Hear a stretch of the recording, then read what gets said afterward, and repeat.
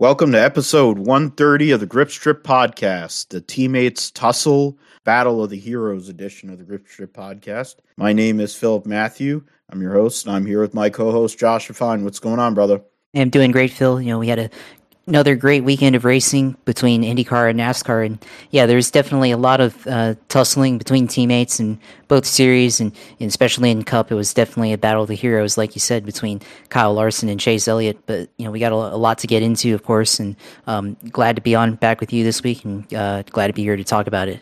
Absolutely, we got a lot to go over. The events at Watkins Glen Cup and Xfinity saw Young Money Kyle Larson get a double. And it was the same top two, only happened once before in the history of the top two NASCAR series, where the top two finishers in both races were the same. So this is so that was a pretty big deal with Kyle Larson and AJ Allmendinger, both Saturday and Sunday. Of course, on Sunday, Kyle Larson used up William Clyde Elliott II. If you are a Elliott fan or just somebody you can see, or you just have an idea of what racing is, he used up Clyde to win his second race of 2022 and in the process get himself to second in points, which could be big in regards to the amount of bonus points he can get, since right now William Clyde Elliott has won the regular season title,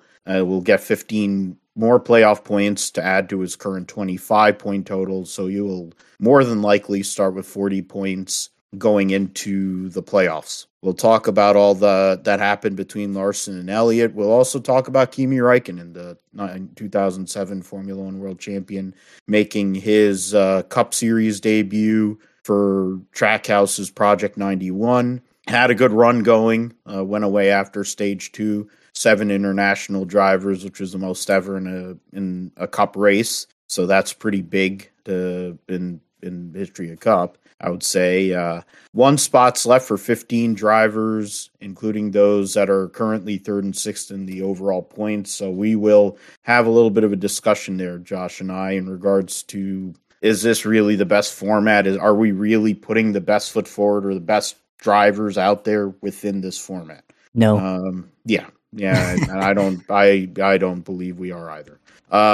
Larson, of course, won on Saturday, but that was in part because Keebler, Gibbs, and William Byron, the 2 best cars in the racetrack on Saturday, got into each other in the inner loop. And Junior, I think I'll probably do my impersonation, at least, of him doing his call there. I could probably do that. I need to go back and watch that. That's what I should do from now on. I think after starting next week with Daytona, because Junior gets so fired up about Daytona, I'm going to try to reenact some of his calls here on the Grip Strip Podcast for those that love Junior. I have become a Junior fan since he's become retired Dale Jr.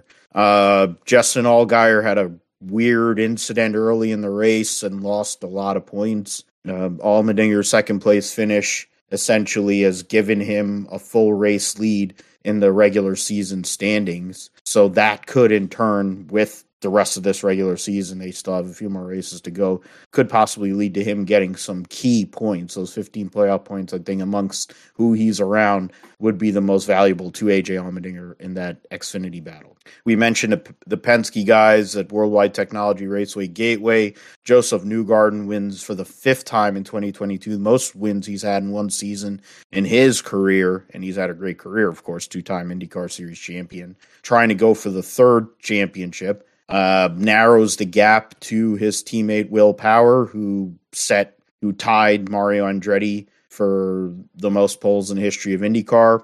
The points battle, we'll talk about that. Scotty McLaughlin and Newgarden after the rain had a great battle there. And the person that got in between them at the end of the race was rookie David Malukas, the guy who Josh mentioned it on the socials, said I did pick him as a wild card. I did pick him as my rookie of the year choice at the start of the year. I think you picked Lundgaard. I believe you picked Lundgaard. I'm just remembering off the top of my head. I might be wrong. Go back on that, but yeah. And I picked pretty good picks. Yeah, so I think we both were hedging our bets, and or I might have picked Kirkwood.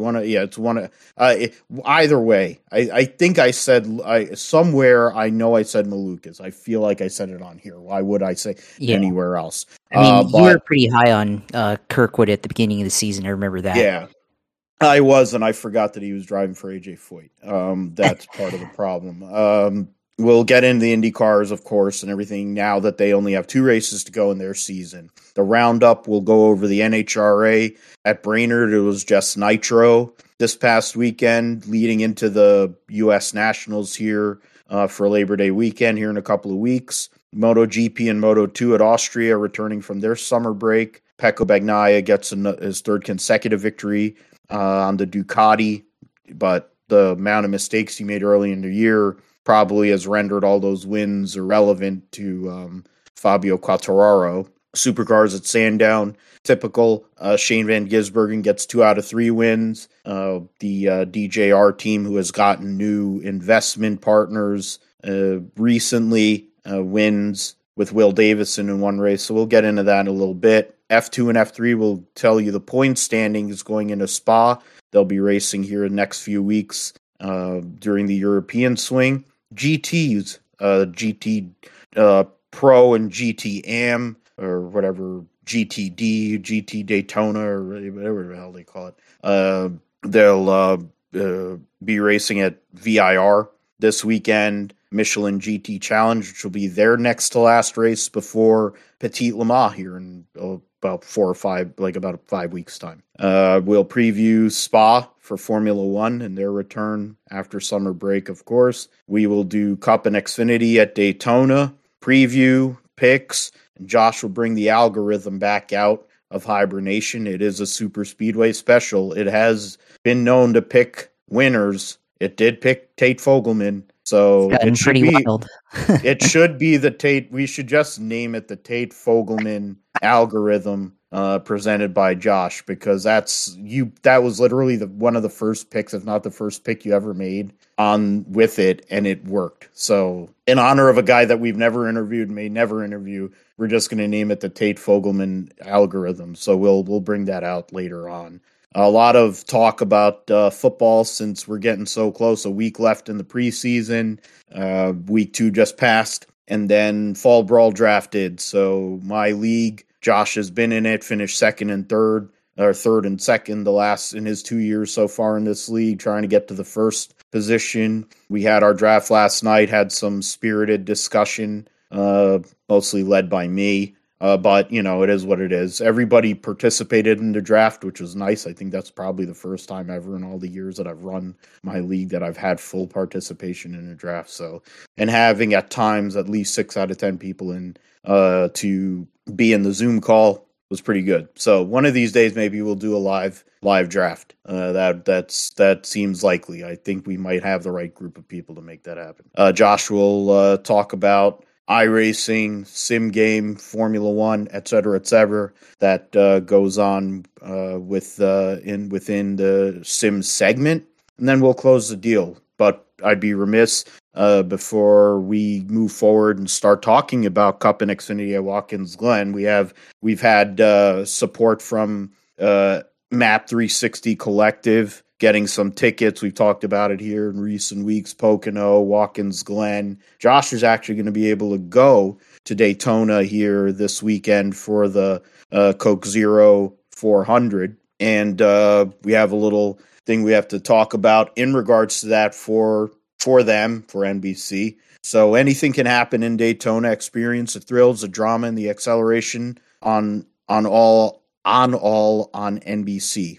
Somebody needs to really copy edit this stuff for them. The last chance to qualify for the playoffs continues on Saturday, August 27th on NBC and Peacock TV and NASCAR and NBC or NBC Sports. You can use all those Twitter handles. So NBC, Peacock TV, NASCAR on NBC, NBC Sports with the hashtag NASCAR. They'll be on, I think, regular NBC this weekend for the Coke Zero 400, and one last race before the playoffs, 7 p.m. Eastern this Saturday night for the Cup Series playoff or the regular season finale, what used to be the Firecracker 400. So we will probably reference that there a couple more times. So if you're offended by ads, well, sorry, we have to do it here. That's part of why we've gotten some free tickets. And Josh is actually going to be able to utilize them, so it's nice. But I think something that's really spicy to look at coming into Saturday between two guys that have the personality of a spoiled lemon in William Clyde Elliott II, the now regular season champion, trying to win his second Cup championship, the 2020 Series champion, and his teammate, the 2021 Series champion, who won 10 races and dominated in Kyle Larson. They were the dominant figures yesterday at Watkins Glen and the Go Bowling at the Glen. And it really was straightforward for them. They were going to, they led a lot of the race there. I mean, Chase led the most laps, of course, and there were a bunch of guys that led laps during the day. Logano, McDowell had a fast car. I mean, I don't like the guy. I never have liked the guy, but McDowell had a car to win that race yesterday, but I guess Strat didn't really work out so well for him, pit stops and all that. But the 5 and the 9 were up there all day, and at the end of the day, at the end, when it counted last restart, Kyle Larson basically acted like Chase Elliott wasn't there and decided not to make the turn one, and it allowed him to go and win the race over AJ Allmendinger. Joey Logano, as I mentioned, he won stage 2, finished 3rd. Clyde finished 4th, got stage points in stage 2, led the most laps, as I mentioned. Daniel Suarez gets another top 5 on a road course for Trackhouse. McDowell, as I mentioned, finished 6th. Tyler Reddick 7th, trying to go for 3 consecutive road course wins. Falls a little short in that. Christopher Bell, coming from tailback, as the guy who gave the command to start engines would say, finished 8th. Christopher Busher finished 9th. And Eric Jones, that Jones boy from Byron, Michigan, finished 10th. So that's, I guess, the first piece is Larson and Elliott, Josh. I've been talking for a little while here, so I'll let you go and give your 2 cents on that, because to me, the way that Elliott handled that post race interview, you knew in all his heart he wanted to basically MF the guy if he knows how to, or say make some sign that his kind would do. But the fact of the matter is, he basically bit his tongue because he's a Hendrick Motorsports driver. But he feels aggrieved from this race. He feels aggrieved from ACS earlier in the year when Larson, of course, won that race too. And it's probably one of the things that NASCAR needs if they really want to have a compelling championship battle, is these two guys battling each other. Probably would be a good thing, honestly, because if they run each other over, then it gives somebody else an opportunity to go and win this thing. Yeah, of course. I mean, this it brings a different chapter, different element into this playoff title fight here coming up after Daytona. And yeah, I think for Chase Elliott, I mean, go back to Atlanta, or not Atlanta, but Auto Club, and he was pretty pissed off on the radio. He even called him, the stupid motherfucker, god damn it, in reference to Kyle Larson back in February when Chase was on the outside of him going into turn 1, and Larson went up to block him and put him in the wall there, and then Chase spun out later, and that ruined his race. And then you go to this one that just happened at Watkins Glen, and Kyle Larson went for it in the corner in turn 1 and locked up the right front and slid up into Chase Elliott and slid Chase Elliott back into 4th place. And Larson goes on to win, picks up second win of the year and sweeps the weekend. And meanwhile, Chase Elliott gets a meaningless participation trophy, aka the regular season title. So there's a lot of things that you have to consider, like going forward. How do they race each other in the playoffs? Of course, Chase Elliott was so angry, I guess, that he kept saying we're going to Bristol, and it's probably a missed opportunity if Napa doesn't send him to Bristol real quick during this week. I mean, he's got time. He's got the regular season track. Yep, exactly. The 2001 commercial from Michael Waltrip and Napa. They got to recreate it now with Chase Elliott. and they got time. He's got time now this week. Doesn't really need to prepare much for Daytona. He's locked up the regular season title, so he can go film that commercial real quick and put it on the screen during the race, and that's how you capitalize on this right there. But going forward in the playoffs, hey, let's go to Bristol. Let's skip 3 weeks to Bristol. Let's say one of these guys is on the line for elimination. Does Chase Elliott pay back the favor and bump him out of the way to potentially get back into playoff contention, or let's say Kyle Larson is on the edge of being eliminated if that should that happen and they get into it again, or even later on in Phoenix, like you said, like they get into each other there, and that creates an opportunity for somebody else, say like a Ross Chastain or Kyle Busch or somebody like that. Yeah, Logano or Hamlin if he Denny Hamlin his way exactly. So there's a lot of possibilities here with that, and we'll have to see how it plays out, but. I'm sure Rick Hendrick probably not wanting this, and of course they had a talk after the race, and Chase Elliott put his company hat on and just said congratulations over and over again, and of course you could see it on his face how pissed off he was and everything, and there's basically the nice version of Kyle Busch when Kyle Busch gave his "I'm just here so I won't get fined" reminiscence of. Marshawn Lynch is basically the same thing, but filtered for Hendrick Motorsports. So, yeah, this is going to be interesting. But Kyle Larson gets the win finally. Kind of a drought this year. Probably should have won a lot of races this year. Coke 600 comes to mind there, but now has a little bit of momentum with the weekend sweep going into Daytona, and then start off the playoffs. And at Darlington, so we'll see how everything plays out. I actually picked Kyle Larson to win the Xfinity race. I did pretty good this week. It doesn't happen very often. It's not a 410 sprint car race, or else I really would pick him all the time. But I was picking him. I think by the end of last year, I think I picked him every week. I don't even remember anymore, but I figured I just got sick and tired of it. Just throwing in Kyle Larson. Yeah, it may have not been. I think, I would pick him for every race by the end of last year. I just got so fed up with it, and because of the media portrayal of how he's a victim, since he's such a victim for being a moron from frickin' bumblefuck California. Who, he's a victim, all right, fucking cocksucker. He's such a victim. He's second in points, and after this victory.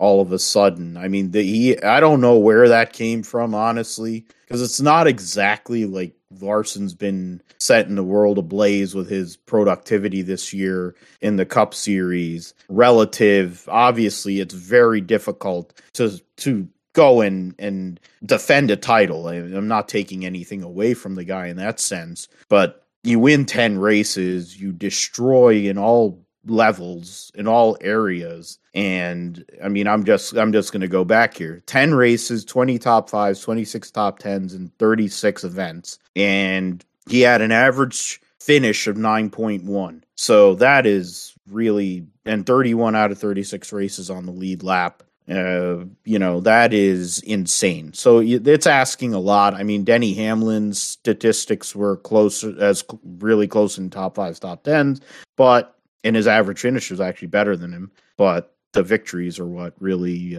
played the part. But this year, Larson, he's tied now with Clyde and Ross Chastain with the most top fives in the Cup Series. I guess I don't know. His average start, of course, is the best of anybody's, which probably helps. He has a 13.4 average finish, which is only third. So there you go. So somewhere along the line, I guess I'm not. It's probably me because I just don't care for the guy. But the MFer's been running good, and it just hasn't looked as prolific because he isn't winning every freaking week like he usually does. But in this case, he's second in points. Now the playoff point situation, he's going to gain. I think if he stays where he is, which he has a 20, or right now he has, He has a 9-point lead on Ryan Blaney, which we're going to get into Ryan Blaney here in a moment. But Logano, he's got 21 points on, who's the next locked-in driver at the moment. If he can keep that gap, then there's a high likelihood he's going to gain, 10 bonus points, I believe is how it works, because you gain the top 10, get bonus points. Joe, our regular guest and friend Joe Passero, posts on his Twitter handle at Passero Jr. I retweeted it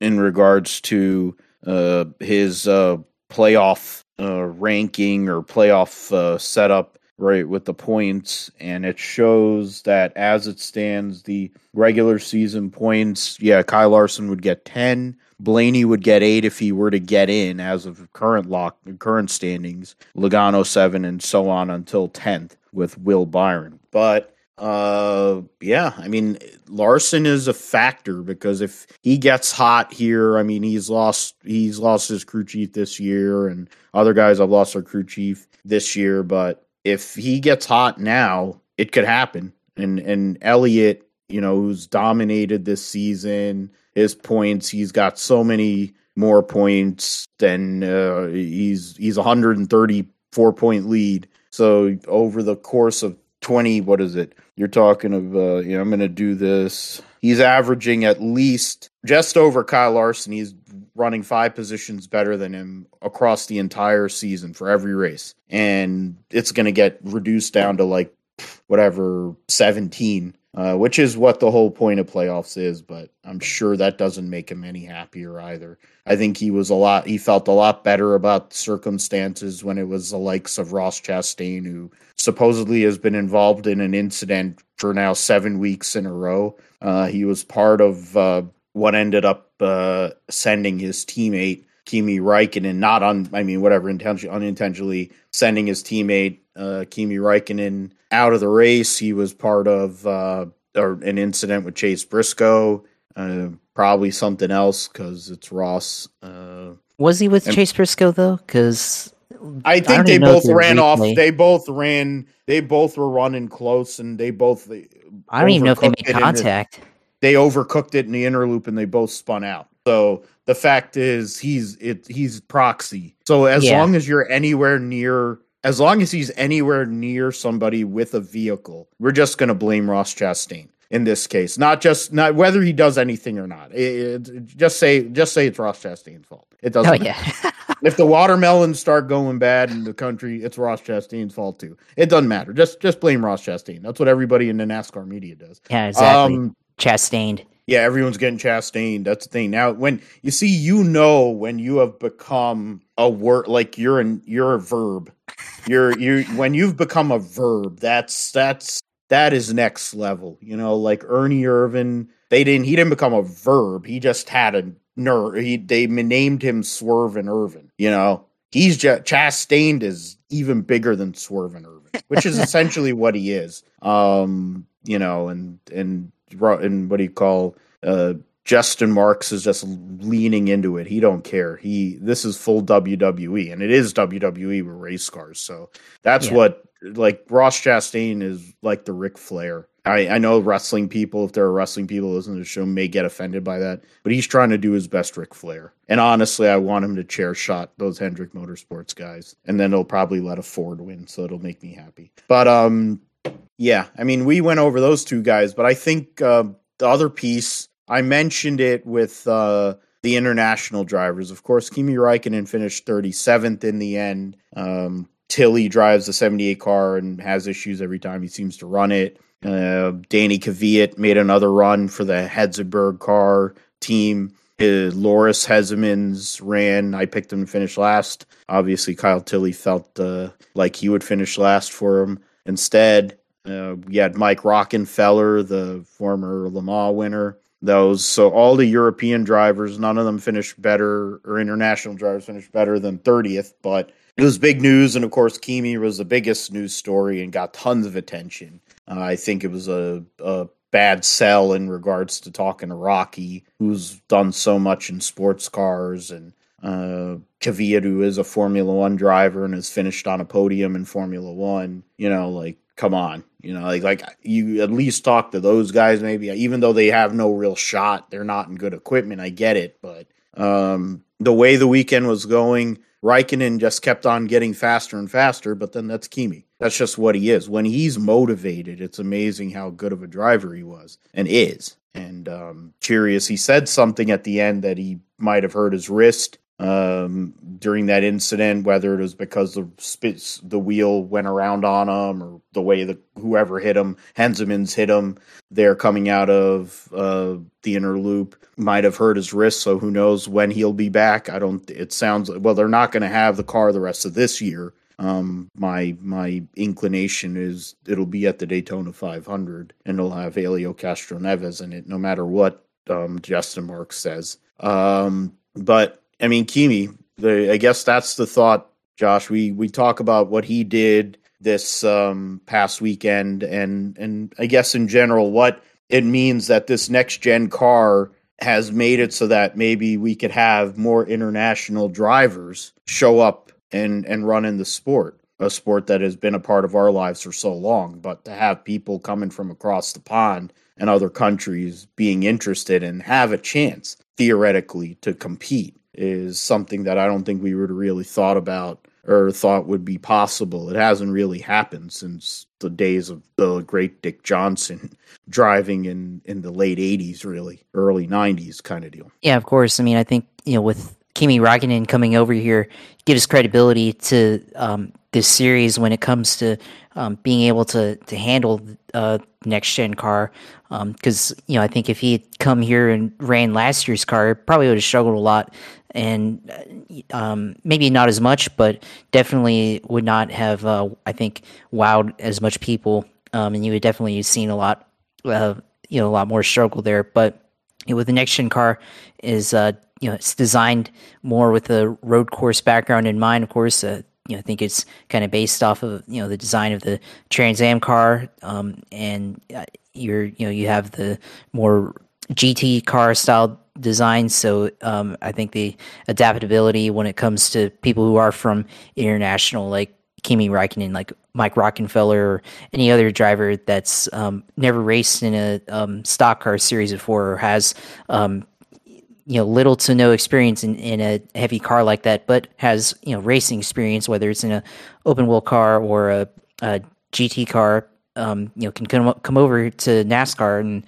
potentially run in a race, given the proper preparation, like Kimi Räikkönen did, with the simulator, doing pit stop practice with the team, doing private testing as they're allowed, because they said Räikkönen was allowed to do a private test with a different team just to get him seat time and get used to the car and everything. They said that on the broadcast, but I think when you consider all that, it makes it easier for drivers like that, and I think it opens the door potentially maybe for if a driver in a different series, say like in Formula One, we have a lot of drivers that are potentially they have a chance to get in there, but oftentimes they either fizzle out or the opportunity never comes, and they either go to IndyCar and run there, or potentially now they could eventually go to NASCAR instead and run here in the States. And given that the Cup Series is also beginning to be more road course centric with the amount of road courses that we had on the schedule this year, and most likely for next year, there's a chance that for a road course guy, they can come here and be competitive relatively quickly. So I think that's kind of the impact that this car brings, and what Kimi Räikkönen is able to do. And I think for Räikkönen and his team, with Justin Marks, I mean they had the idea, and they kind of spearheaded this idea of trying to get guys to come over here to bring appeal to NASCAR from worldwide and all of that. So that's it's a great idea. It's been so far looks like it's been executed pretty well. So we'll love to see what comes out of it next. And like we said, probably going to be Helio Castroneves, more than likely, from what people are saying, probably going to be the next guy at Daytona or something like that. So would be interested to see that. So of course, it's going to be interesting to watch in the future as more international drivers get into NASCAR. But I will say for Raikkonen, throughout the weekend, I was really interested, I guess, in how his pace was going to be, and overall in qualifying. I mean, he qualified 27th, but they were able to use strategy to get up into the top 10 and race up there. And he's racing against Chase Elliott, who's the champion from 2 years ago, and of course was the dominant driver of the day. So it says a lot about this car, and it says a lot about his driving talent that he's able to adapt really quickly and potentially have a top 10 finish right there within reach, and something that wasn't totally unreasonable. So I think it's still a solid debut, even though it ended in a crash. And hopefully he decides in the future, decides to maybe come back and try this again next year. Potentially, maybe they can work out a deal to go to COTA, because of course he's won there at COTA in the past at the 2018 U.S. Grand Prix. So that seems like a natural fit for Kimi Räikkönen to go out and try in this car again, and maybe we see that happen next year.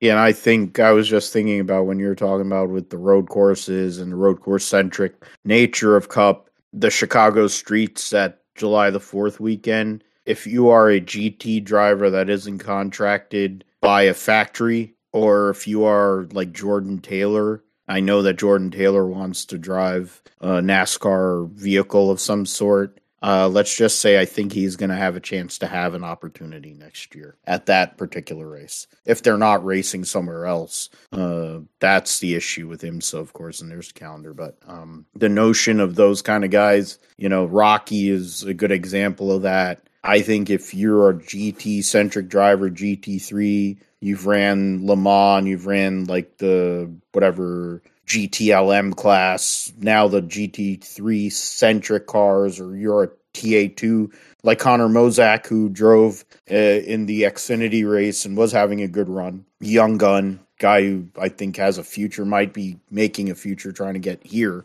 to NASCAR. There are going to be a lot of guys getting calls.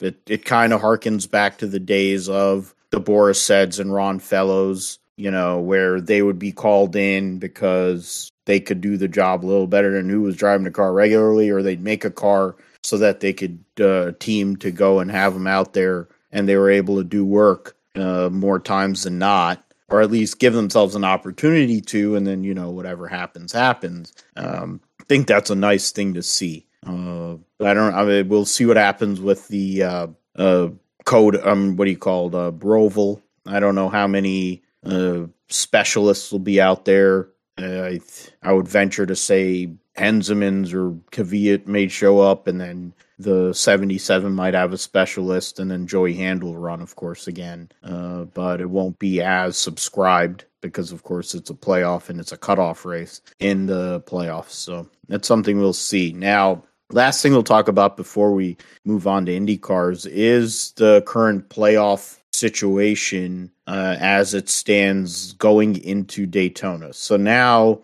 Kurt Busch is also locked in to the playoff. Now, it may not mean anything if he doesn't race at Darlington in a couple of weeks' time, but we're hoping he does. He won't be at Daytona this weekend. Right now, 15 drivers are locked into the playoff. Chase Elliott, of course, has locked up the regular season title. There is still some battles in regards to the people trying to get into the top 10. The top 10 in overall points would get bonus points. Now, of course, two of those people, and Ryan Blaney and Martin Truex Jr., are in a battle to actually make the playoff. One of those guys is not going to make it. Ryan Blaney is third in points, has been in the top 5 in points virtually the entire year. Truex has basically been in the top 10 in points the entire year. The notion that two guys that have over 26 weeks actually performed on a generally more often than not week by week basis, since this format doesn't really ask you to do so.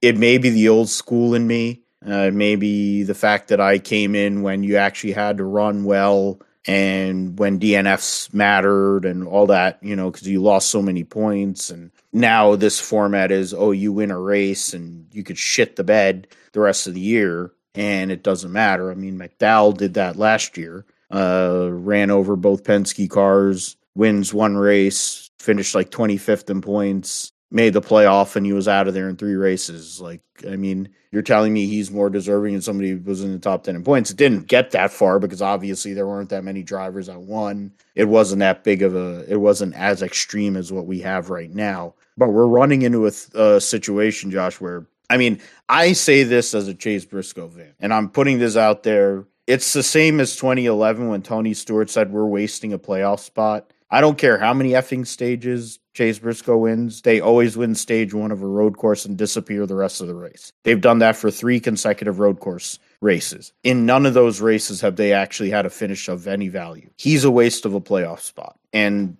Austin Cindric, God love him, he's going to win Rookie of the Year because there's virtually no chance. This could all change on Saturday. One of the 2 rookies could win, but they're not going to up. That isn't going to overtake the Daytona 500, but he's going to win Rookie of the Year. But he hasn't done enough to be in this playoff. And personally, you can go as far. I would go as far as Bowman, Suarez, Cindric, Briscoe, Kurt Busch. Kurt Busch is because of injury. I don't know if he would really be up there one way or the other. I don't think any of those guys really should be in the playoff. It doesn't add anything to the playoff. Why? Because none of them are going to be there after the round of 12 is done. So to me, why are they in there in the first place? Isn't the playoffs supposed to be? I get in all these sports are expanding playoffs and, you have more teams and it's becoming more like participation trophies. And that's what NASCAR is all about, I guess. But the playoff should actually it should feel like you're in there and you really have had to battle. I don't know how, I was trying to figure out how to word it earlier. And if you win multiple races, even if you've had a shitty year in a lot of ways, which of course Denny Hamlin has, but he's still 14th in points. He's ahead of Cindric and he's ahead of Briscoe after basically not existing for a month this season. Tyler Reddick is in that same mix as well. They're all in that same realm. Kyle Busch is just lucky Chase Briscoe ran over Tyler Reddick at Bristol, or else he'd be in play.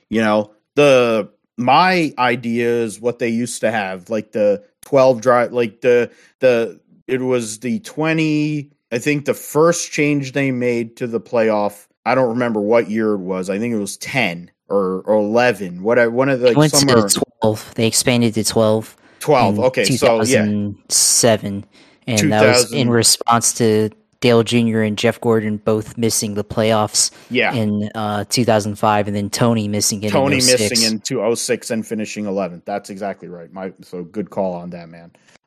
Thank you for that. That is what so it was the top 10 in points, and then the next 2 drivers who had the most points or wins or whatever, however it came up. If you were outside of the top 10 in points and you had won 3 races, we'd let you get into the playoff. You're on the back end, you don't have as many points, but you're in. That was response to 2 of the biggest drivers in the sport in 05, and then the defending series champion in 06. And then Tony won, I think, 3 races in 2006 playoffs or something like that, and in response to that. So that, I think, was the best setup. You could still have your resets and your playoff points and whatever. 12 drivers. You have 36 cars locked in every single week based on these charters. A third of them making the playoff versus 16. It's only 4 cars, right? Oh, it's only 4 cars, but it means more. You put value on actually showing up and being either in the top 10 in points or winning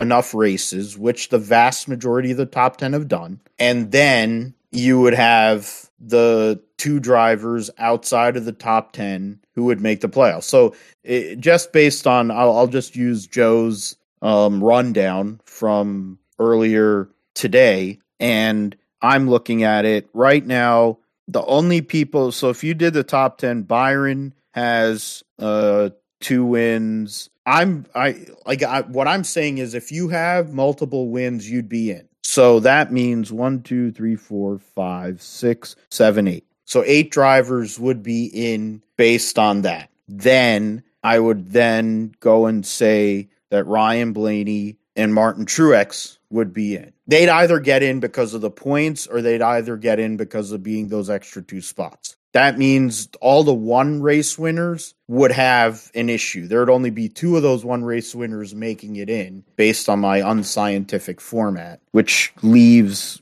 Chris Bell and Kyle Busch would be the 2 guys. Then all those guys that I mentioned that don't really belong would all be in an issue.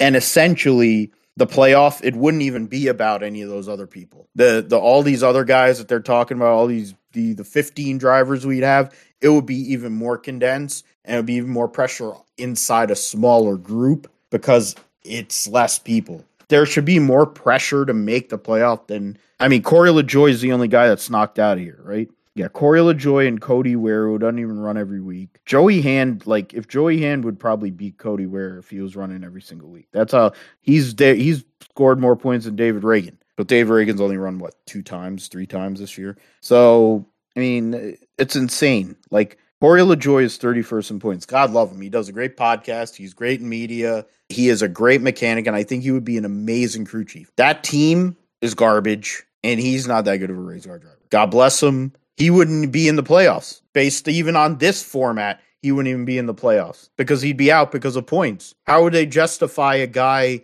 that has won a race? That's another thing. All right, so I'll let you go here, Josh. But if he had won at Atlanta, let's just say he goes and wins at Atlanta instead of Clyde, and he's outside of the top 30 in points. He can't make the playoffs because he's outside of the top 30 in points. What are they going to do? They're going to give him a waiver? They've given waivers before. But how could you justify that? The guy has not done enough. He's 31st in points. There's 32 people literally that have run every race this year. He's 31st out of 32. God love Corey LaJoie. I respect him. I've seen him win live. That speaks to people who'll be like, holy shit, you saw Corey LaJoie win a race. The guy can drive a race car when he has something. I don't know if it's just him or whatever. I don't know. When he had the Rulo brothers stuff in ARCA, when ARCA was somewhat of a legitimate series, he was still good. But my God, to get eliminated to the point where he's good at Daytona, but he has no chance. That is sad. You've ran all year. You are not even in. And there's 2 guys like fucking McDowell got a 100-point penalty or something. He got a death penalty, and so did Brad. Not both of them are ahead of him in points. What the fuck? You have Ty Dillon. He sucks. Todd Gilliland has a chance. He's on the bump at 30. Michael McDowell, yeah, he's 24th. I don't know. I don't know the logistics because to me, the way I'm bringing it up in my mind, Josh, it sounds like a cluster for NASCAR. So it kind of makes sense because how are you going to justify having guys that haven't won a race, but people who are outside of the top 10 in points get in because they have multiple race wins? It emphasizes winning more in the regular season, but it also, my thing is, it puts winning in perspective in the regular season, but it also puts being competitive in the regular season in play. So it would guarantee, based on points, Ryan Blaney, Martin Truex Jr., so there would be more people that would be battling for 2 spots or whatever, because it would be for 2 spots, not 1, number 1. And it would be amongst anybody that has won a race this year, which I think in turn, if somebody, it would have to be somebody who already has won a race. So it would mean, in my format, it would essentially take Bowman, Suarez, Cindric, and Briscoe. Eric Jones is actually in it, and Eric Almirola. So, okay, those 2 guys actually, if they won a race and they scored enough points, could actually get into the top 16 that way. So they would actually have the points to get there. So I don't know. What were your thoughts on? I've been pontificating. I've been whatever, but that was my rough idea. And I think in my mind, it sounds better than what the hell they have right now. Yeah, but it makes for good TV. That's the problem. And, they can sell because they're going to go into this weekend. And you have however many drivers that are eligible for the one last spot all the way through 30th place. You got Brad, who's basically been MIA since Daytona. Ricky Stenhouse, who shows up every now and then. Ooh, Richard. Yep, that's right. And then Michael McDowell, who actually had a good run. I think if it kept raining at Watkins Glen, definitely would have been up there for the win. I think he had the best car in the rain. But then once it dried up, he didn't have as much pace as Elliott and Larson. But if he had won, that would have send everybody into scrambling for the 17th winner. It would have kicked out Ryan Blaney and put them in desperation to try and win. Because if Ryan Blaney wins next week, then of course he's in. Right now he's still in, but if he got kicked out and then won next week, then he'd be back in because he's higher in points than Michael McDowell is. But yeah, it's just a very complicated system that needs to be uncomplicated. They've fucked it and now they need to unfuck it. So to me they would like just make it the top 20. Like if they're gonna have this winner in system, that it should just be the top 20 in points rather than the top 30, because then there would be some legitimacy. Because there's no way that a guy in 25th in points should have a ranking over somebody that's third in points with no wins. Because if you get lucky at Talladega, or any other track, prior to Daytona, you get lucky at Daytona. Now that's the closing regular season race, but if you get lucky at any of these restrictor play tracks or fuel mileage win, and you're normally a 25th place points car, and that means you're somehow deserving of a championship over a guy who's been fairly consistent but just hasn't won a race all year. That it doesn't make a whole lot of sense to me. So yeah, I think it definitely a 20th, or cut it off at 20th place, and then I think top 12 vie for the spot, which means that 8 drivers. See, that's a little bit more interesting because you have 8 drivers who are somewhat mid-level to mediocre that could potentially still get in, and you don't have anybody below that's completely middling otherwise that doesn't deserve a chance. Because I think you look past 20th. We'll count Kurt Busch in this because we'll give him a pass on the injury, but you could maybe make a case for somebody like Bubba Wallace making it into the playoffs if you cut it off at the top 20, which I think he's 20th in points right now, and that's still somewhat legitimate over Brad Keselowski or Ricky Stenhouse or something like that. So that's to me, that's what I would do. Of course, if it was really up to me, we'd go back to the old format before the playoffs and just have the regular season win, or be the whole year, and then just reformat the points to make it so that winning races rewards the most points, sort of like in Formula One type system or something like that there. But yeah, you have that, and then also the stages, which that contrives things and overcomplicates things, and of course affects the racing strategy in some way. We saw that at Watkins Glen on Sunday. Had a lot of great racing, in the first stage, and when it was wet, and it was pretty intriguing, pretty compelling. And then you had to throw the stage yellow because it's mandatory, and it's like, well, sometimes you wish they didn't have that yellow there. And it's just like when you have a yellow at any other track that's not a stage yellow, but you have good racing, and then someone crashes. It's like, wow, that just of course you get a restart and everything, which makes things artificially exciting. But then you also, on the other end, you had some really good, legitimate racing going on between drivers and everything. But it's all because of TV, and we're gonna have how many, like, dozen drivers that are outside the top 16 in points trying to make it in at Daytona. That maybe only 5 or 6 could make a case for, and then on top of that, when it comes to the elimination rounds, you're going to have the guys that are stuck at 12th or below trying to race their way in. They'll be racing for 15th and 15th spot, trying to get in, and trying to get in on points to make it into the next round. And it might be great. I mean, it might be great racing, like visually, which no problem with. But then on the other hand, the whole reason why the drama is there is because of some artificial system.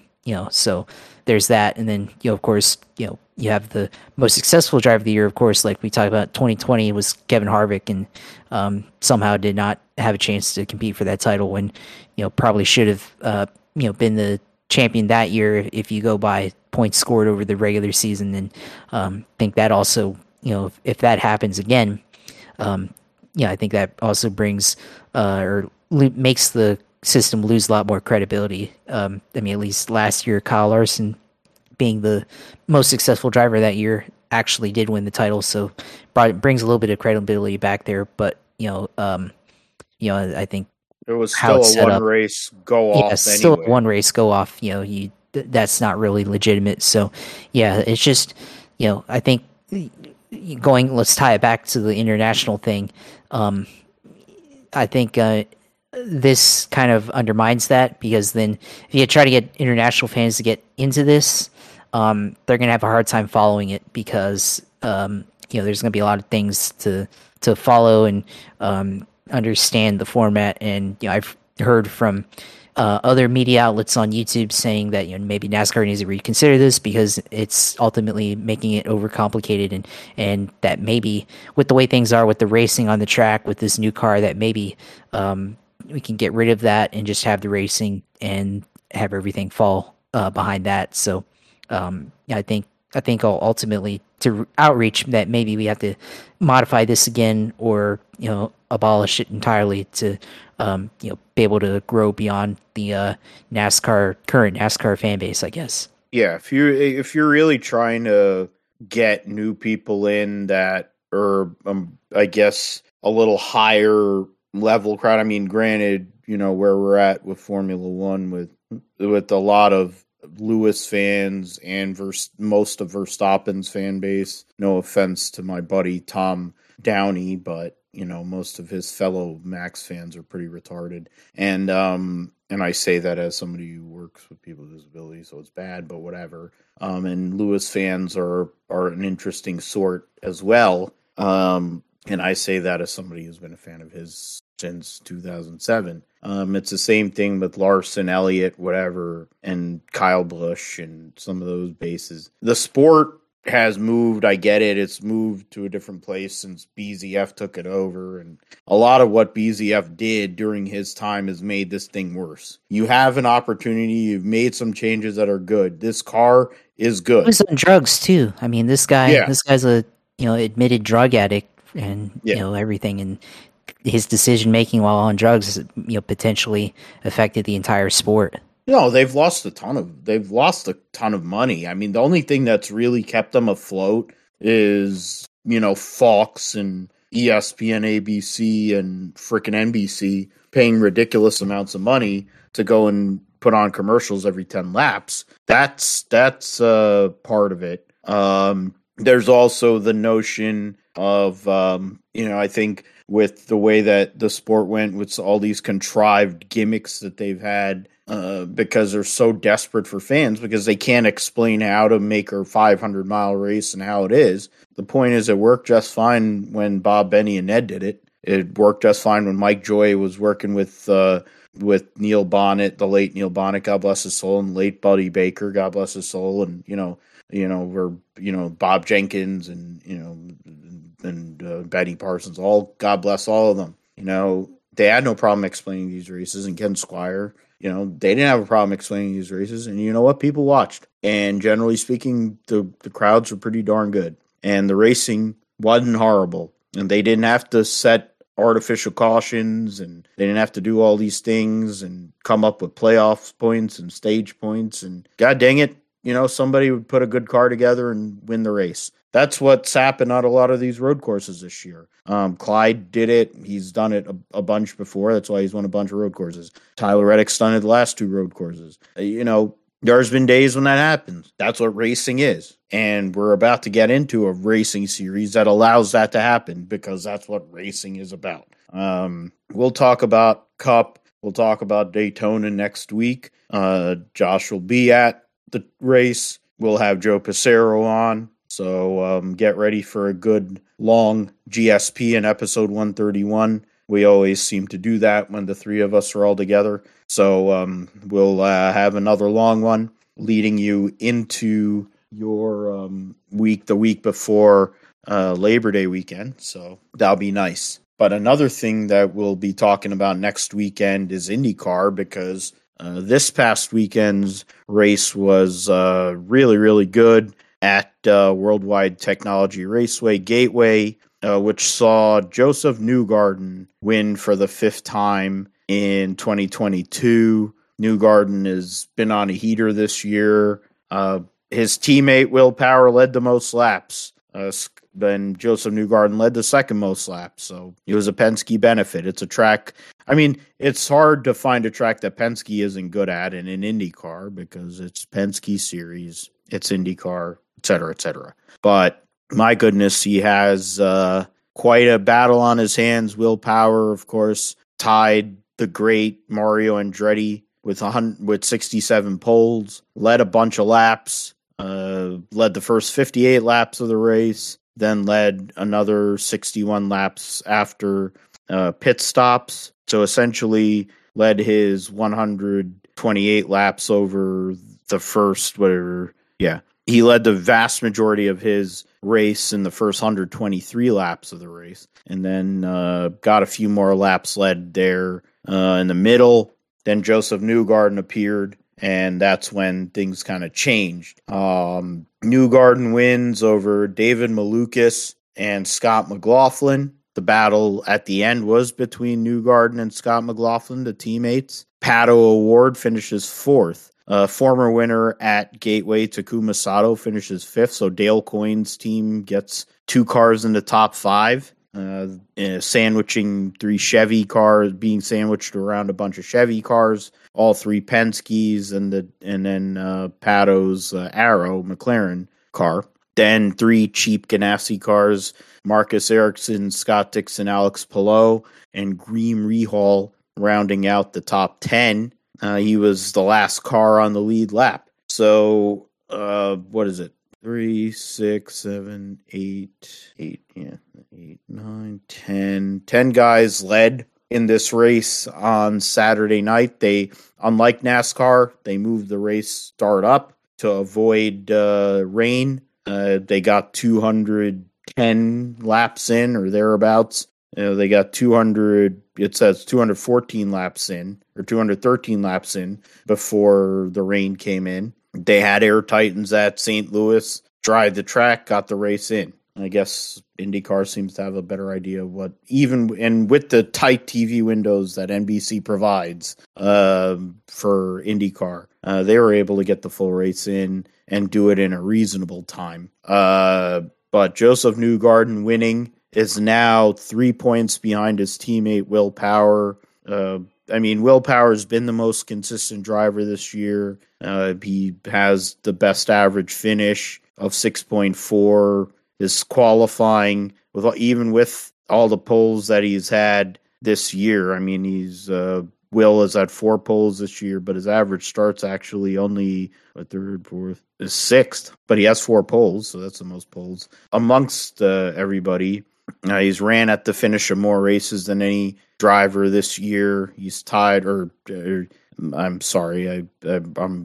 there's 3 guys that have finished 15 races this year. He's one of them. Scott Dixon is another one, and then Connor Daly. So there's 3 guys that have finished 15 races out of 15. Those are those 3. He is 3 points ahead of his teammate. Scott Dixon's 14 points behind in third. Marcus Ericsson, the Indianapolis 500 champion, is 4th, 17 points behind. Palou, the defending series champion, is 5th, 43 back. Scott McLaughlin, after another podium, his 6th of the year, is 6th in points, and 54 back. And Pato O'Ward is 7th, 58 back. Those are the guys that are still in this, really, and it's going to get to the point where essentially it'll be 4 guys if things kind of stay the way things are. Going into after Portland, going into Laguna Seca. But strong race at Gateway. Joseph Newgarden trying to get 3 championships, and he's putting himself in a place to really do that, Josh. Getting one for his baby now that he's a dad. I think he's got that dad energy going now. 5 wins. He wanted to win in Nashville, didn't go well. He was really pissed there, and now he was pissed because he's still not leading the points, but he's got Ryan Newman energy going on now. It's like circa 2003 when we won all those races and didn't matter, but the difference is I think Joseph Newgarden might be able to close this deal out, even with Will Power's qualifying prowess. Yeah, I think for Joe Newgarden, he's got 5 wins now, so he needs to win again or finish better than Will Power at Portland, and then Laguna Seca, and I think the title's his. But yeah, this was a interesting race that played out because first Willpower was very dominant during the daylight, of course, and then I think all the way up until the weather started acting up. I mean, this was basically Willpower's race, but then pit strategy deferred, and then Joseph Newgarden basically found himself out in front with the last restart, and then he was able to hold off his teammate and Scott McLaughlin, and was able to hold them off there. It was a really great battle between those two with the last 40 laps. Scott McLaughlin was maybe within a second of him the whole way, and he's had to navigate traffic, and Scott McLaughlin was able to still keep up with him. But for Joseph Newgarden, it's a dominant win, and furthers his case to be the champion this year. And it's very possible now with only being 3 points back in the title. And we to go back to our point about NASCAR and the playoffs. I mean, look at IndyCar's playoffs or standings here. You have 4 drivers that are within 17 points, and tell me that's not exciting. They didn't need 7 a within playoff. 58 and no playoff, and that's No been playoff. the case for. This has been going back. I don't know how far back you go with IndyCar, but I can remember whatever this series, even before they merged, there was the Dario Franchitti Scott Dixon battle in 2007. So that's 15 years ago. It's almost like every year this is what it ends up being, and it organically happens. The points are kind of wonky in IndyCar, but honestly, it always presents this. There's double points at Indianapolis. That's why by Ericsson's in it after Dixon should have won. Could you imagine if Dixon had actually won the Indy 500? This may not even be a conversation right now. Like, that's the thing. It's crazy. Like, Willpower would always be that guy that would go and have his issues. This year, he's been more consistent than he's ever been in his whole entire life. Qualifying just as good as he's always done. He only has one win.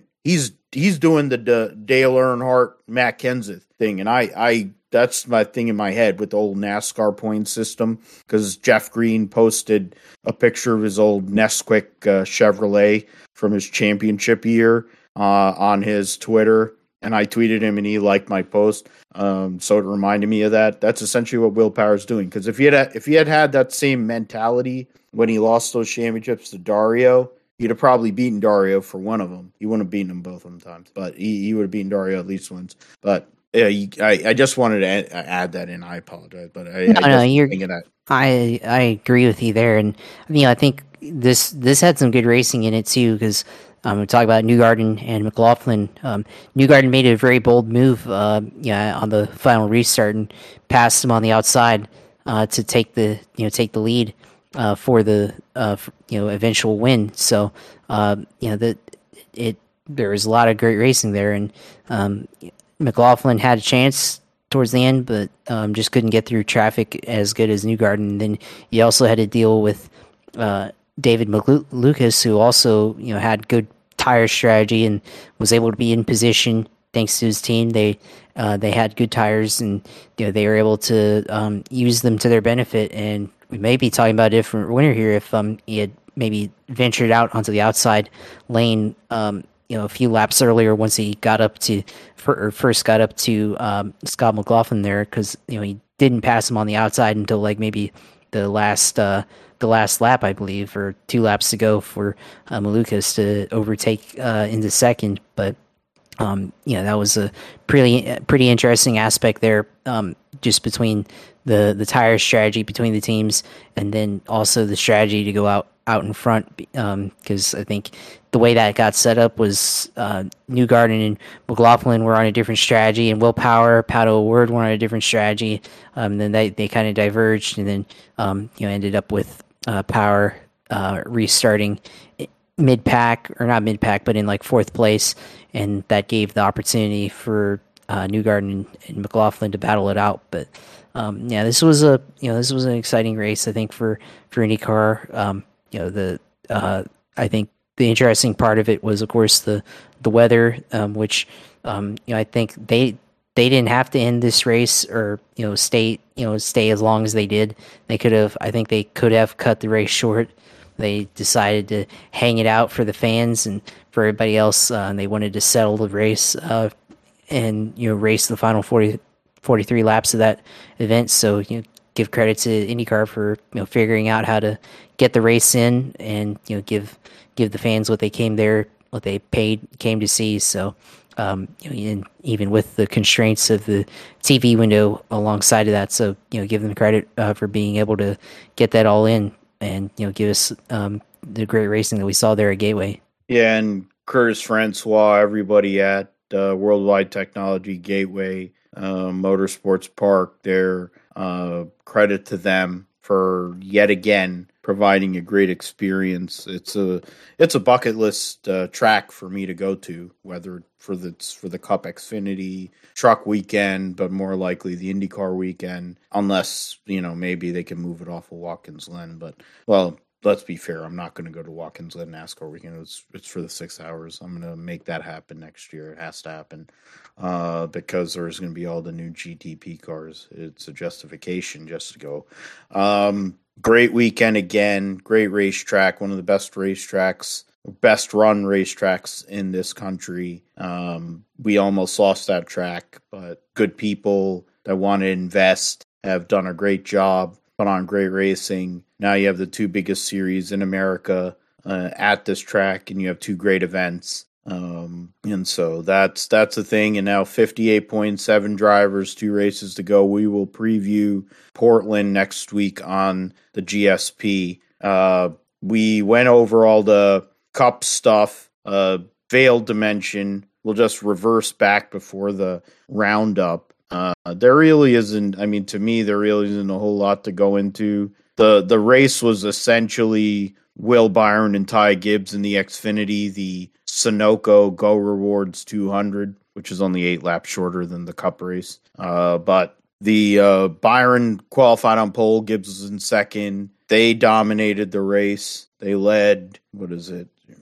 They led 60 of the, or 70, 20, 60 of the 82 laps. And it was really amongst those guys. Sammy Smith won his first stage of his Xfinity career. He should have probably won the ARCA race, got used up by Tanner Gray or Tyler Gray or whatever the hell the other Gray brother is. William Byron won the second stage.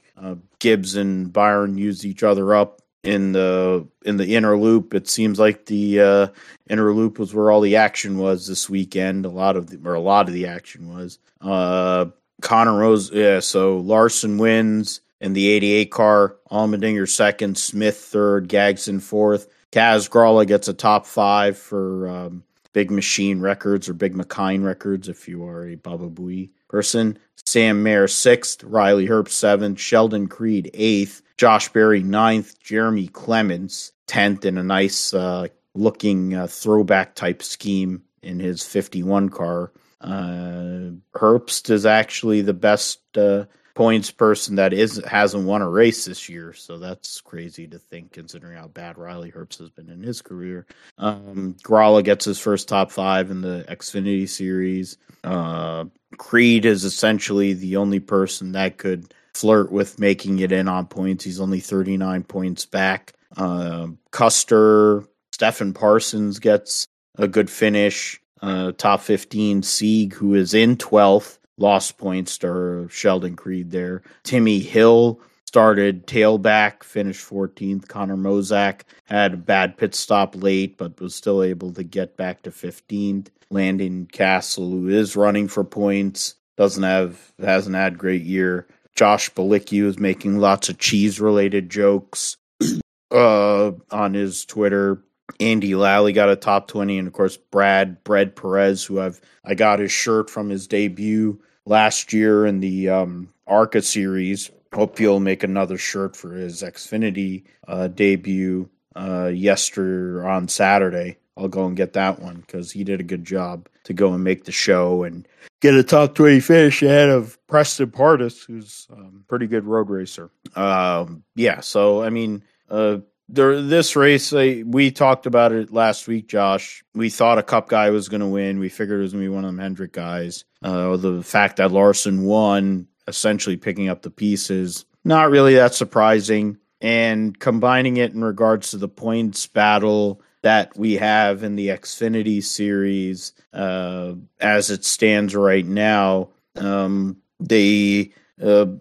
I mentioned, AJ Allmendinger now has a 61-point lead on Ty Gibbs, and Justin Allgaier, who wrecked early, finished dead last, lost a ton of points. He wrecked 4 laps into the race, so lost a ton of points, and is now 70 points behind Gagson's 99 back.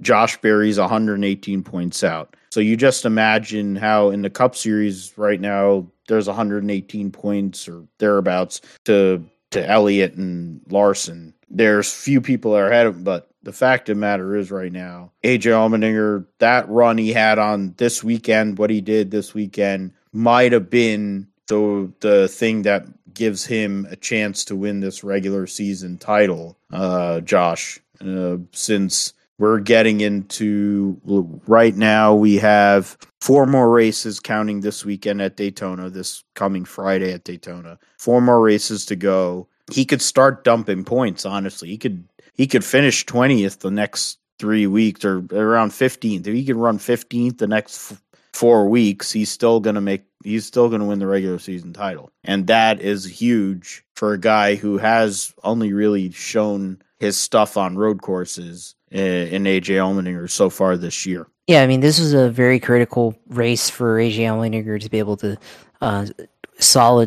finish solidly. Of course, he didn't win the Xfinity race, came up just short behind Kyle Larson on Saturday, but AJ was able to do what he needed to do to not give up the race and preserve his championship run here.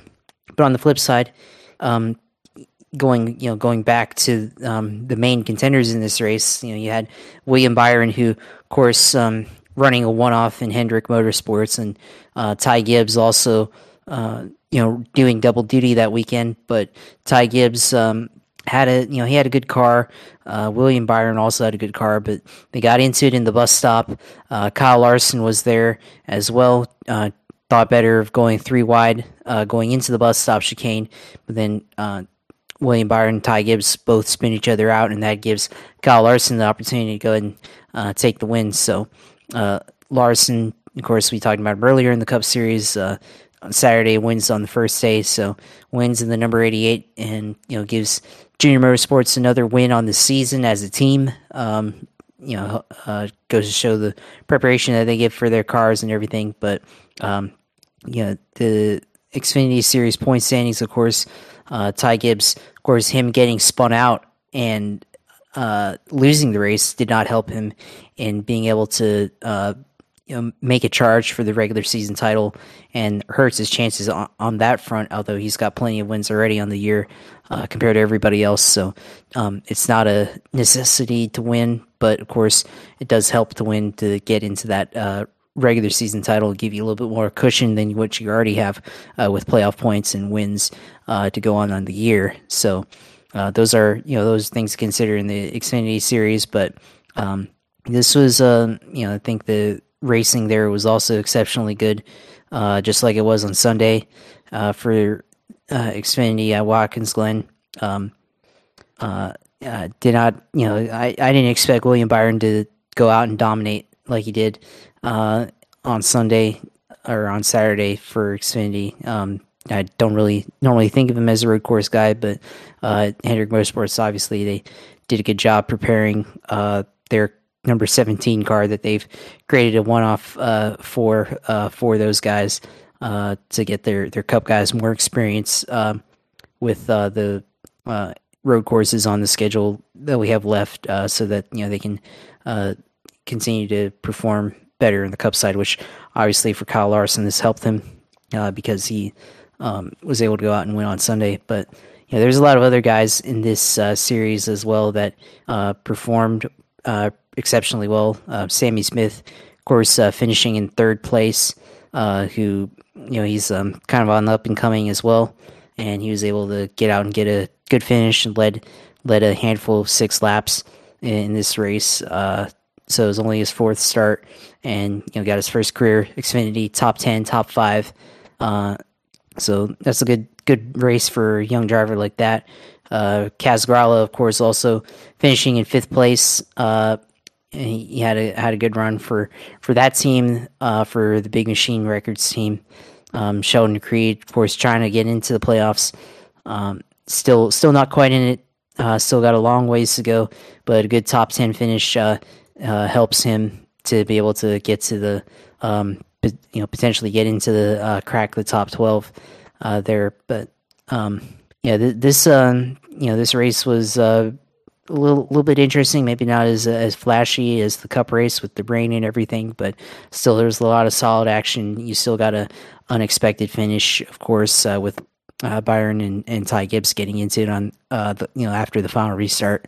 Yeah, and I think this weekend's Xfinity race, we're going to get into it, will be spicier. And then you have Bristol coming up. You have Darlington, which, I mean, to be fair, is a junior motorsports track, Darlington. Bristol is somewhat of a wild card. That's the cutoff for the regular season championship there. The regular season title will be determined at Bristol. So Daytona is a wild card. Bristol is a wild card of sorts on the concrete. And then Darlington is a junior motorsports track. The 1.5 mile track probably is more of a junior motorsports or a Ty Gibbs type of track. So that's what we're going to see, hopefully, as we get into the next 4 weeks of the Xfinity Series. There ain't going to be, there will be, they're running out the rest of the year now. They had their last off week, the Xfinity Series. So they're going to be running 8, 11, 12 weeks in a row. So they'll be with the Cup Series the rest of the year running. So we'll see the Xfinity Series every week.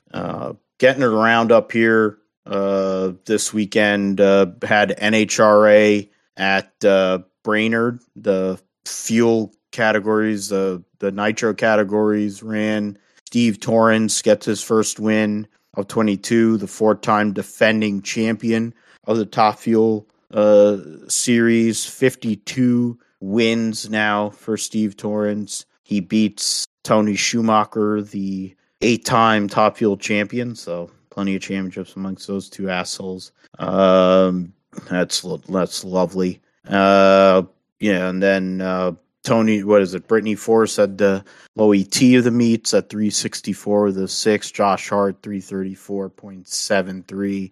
Best speed of the weekend. Brittany Force lost to Steve Torrence in a pedal fest in the semifinals. Tony Schumacher, even though Justin Ashley had a killer reaction time against him, Ashley smoked the tires. Schumacher ran a 4:33. Still had lane choice, didn't matter in the finals.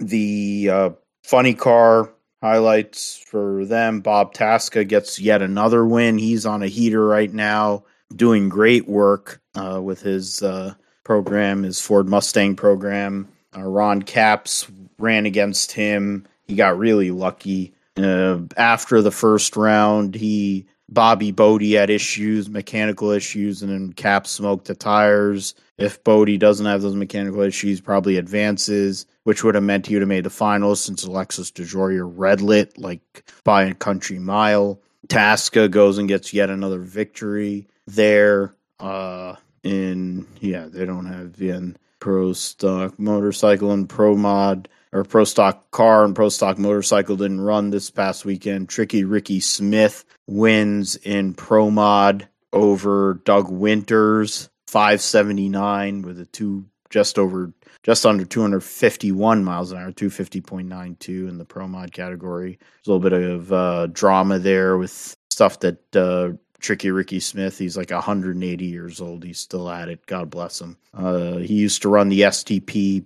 Pontiac in the Pro Stocks, so gotta love Tricky Ricky. His son, Matt Smith, has won all them Pro Stock motorcycle titles, and they're all still around doing great work. So going into the U.S. Nationals here in a couple weeks' time, 4 drivers are locked in to the playoff or countdown. Brittany Force has a 94-point lead on Mike Salinas, 130 on Steve Torrence, 136 on Justin Ashley. Those 4 are all locked in. Essentially, once some of these cars make qualifying runs, they will get locked in.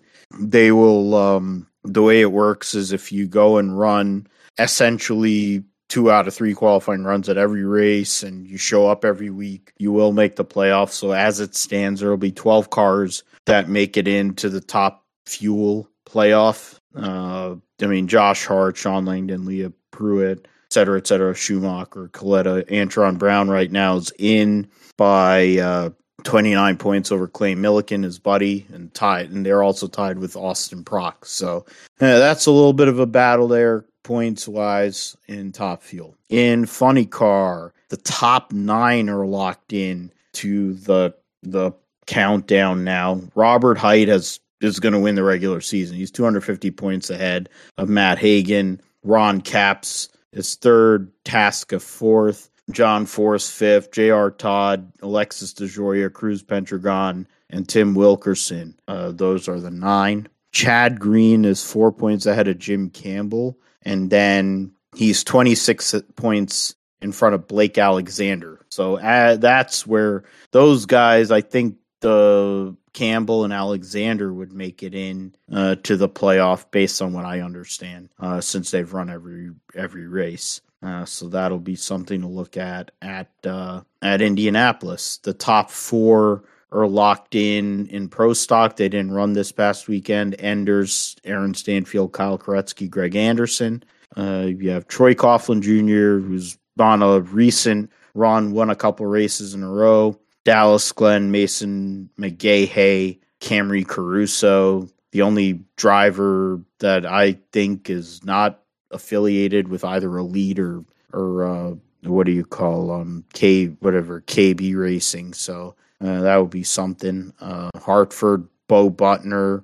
The points between Matt Hartford 9th to Derek Kramer, it's only 50 points, and they have points and a half at Indianapolis. You have Quadras that is only about 36 points behind that. And I think that's really where they'll probably break it down a little better there. The top 8 are locked in Pro Stock Motorcycle. Joey Gladstone leads by 64 points over Angel Sampay. Eddie Krawick is 3rd, Steve Johnson 4th. So Suzuki's are the top 4.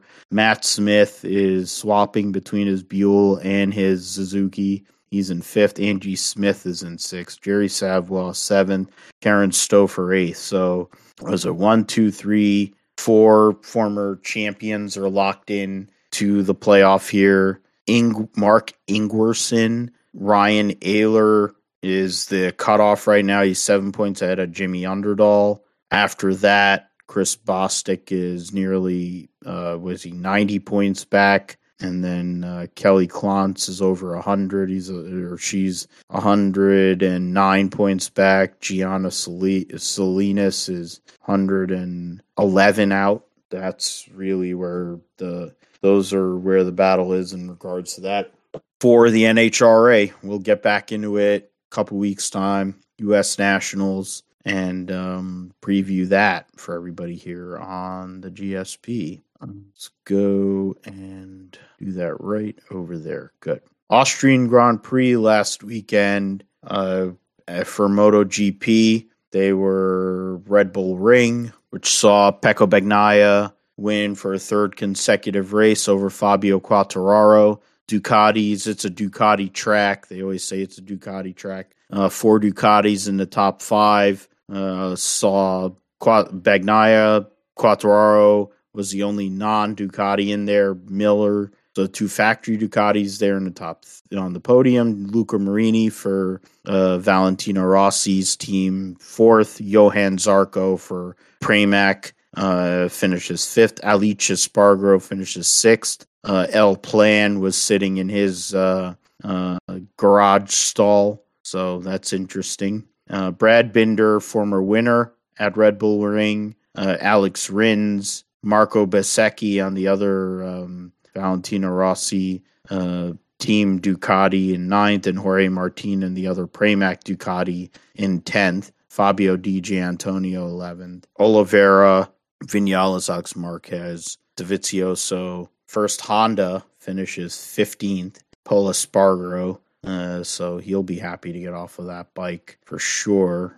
Joan Mir crashed out in the first lap. Enea Bastianini had to retire 6 laps in. Nakagami, Darren Binder, Franco Morbidelli's nightmare season. Crashed with 3 laps to go there. So their next race will be in San Marino at Misano. I think Misano. Where or Marco Simoncelli, whatever the track. I think that's the Marco Simoncelli track. Quartararo is up by 32 points over Alex Espargaro. Pecco Bagnaia with another victory. He's won 3 races in a row. The last, just have to scroll here. I'm trying to unaggressively scroll. Yeah, can't really do that. The last 5-point scores he has had or 6-point scores are victories. Yeah, that's what it is. 5. Yeah, last 5 times he has scored points, he's won. But he's had 3 non-points scores in that in between that. So 3 in the last 8 races. So he's won 5 of the last 8 races, 3 non-point scores. And he started the year really, really poorly with an 8th, 2 5ths, and a 15th. So that's really why he's behind. That's a big reason why he's behind Fabio Quartararo. Quartararo's only had 1 non-point score this year. And when he doesn't, he's won, 3 times. He finishes on the podium. He's uber consistent, even though the Yamaha is not a great bike. He has done really good work with it. When it comes to the points, I mean, you have 1 Aprilia there, and then after the Aprilia of Espargaro, you have 4 Ducatis, KTM, Alex Rins on a Suzuki, a Ducati, Miguel Oliveira with Jorge Martin, then Oliveira on a KTM, and then Vinales, Aprilia, Mir on a Suzuki, having a rough year this year, former world champion, moving to Honda. Both Suzuki riders are moving to Honda. Joan Mir moving to Repsol Honda, and then Alex Rins moving to the Honda satellite team with with LCR Honda. He'll be moving with LCR Honda next year. So that's interesting how that whole dynamic is. Oh man. You're talking about the next best Yamaha rider after Fabio Quartararo's Franco Morbidelli, who is 19th in points. He only has 26 points on the year, and he hasn't scored a point in he scores points at the back end of the grid. He's essentially where the Hondas are, which is crazy. So it tells you how this bike essentially is like good enough for one rider and not good for anybody else. A crazy thing to see. Ducati, of course, leads the constructors or teams championship over Aprilia. Then Yamaha and Pramac. Constructors, Ducati's going to win. That's no argument there. Everybody and their mother know that's going to happen. Moto 2 standings from last race. The Moto 2 race saw Ayagura win over Somkat Chantra, Jackson in third. Costa and Augusto Fernandez, your top 5. Cameron Beaubier 13th, Joe Roberts 14th, so they both score points, so that's cool. Celestino Vietti retires. Lorenzo Della Porta, Tony Arbolino. Lorenzo Della Porta, Tony Arbolino get in a wreck with each other. Sean Dillon Kelly in a wreck with Kemnith Kubo 5 laps into the race. So brutal for him. The points going into San Marino, Ayagura has taken the points lead over Augusto Fernandez by 1 point. Celestino Vietti is in third. He's run into a rough patch here recently. Augusto Fernandez had 3 wins in a row before his 5th place this past weekend. Ayagura second, 4th, and 1st in the last 3 races has helped him there. Joe Roberts is now 5th in points, but tied with Tony Arbolino and Jake Dixon. So that's good to see. But he's 29 points behind Aaron Canet. Somkat Chantra is now 9th. Cameron Bobier is 17th in points, a point behind Manuel Gonzalez. Essentially, I mean, if you're looking at trying to get in the top 10, he's 45 points behind Pedro Acosta in that battle. And then Sean Dillon Kelly is still 29th in points. The supercars at Sandown race last week there in what used to be the Sandown 500.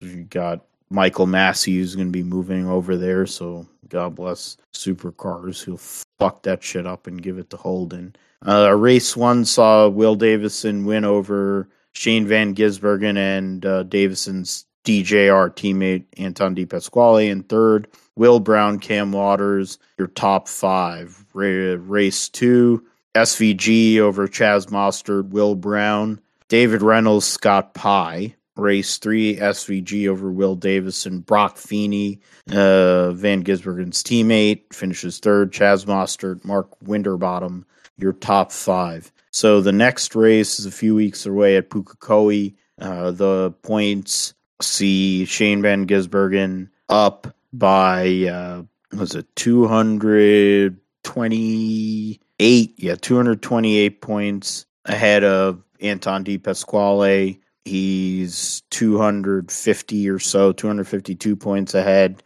of Will Davison. That's the battle. There's only X amount of rounds to go. Bathurst, if one of the DJR cars can win Bathurst, that could go and change things up a little bit. We'll see what happens with that. Three races, well, not 3 total races, but like 3 rounds are left. Pukekohe, Bathurst, and then the finale, which will be at Adelaide, first time in a few years. So Adelaide is back on the Supercars calendar, so that's huge. Cam Waters, Chaz Mostert, your top 5 in Supercars points.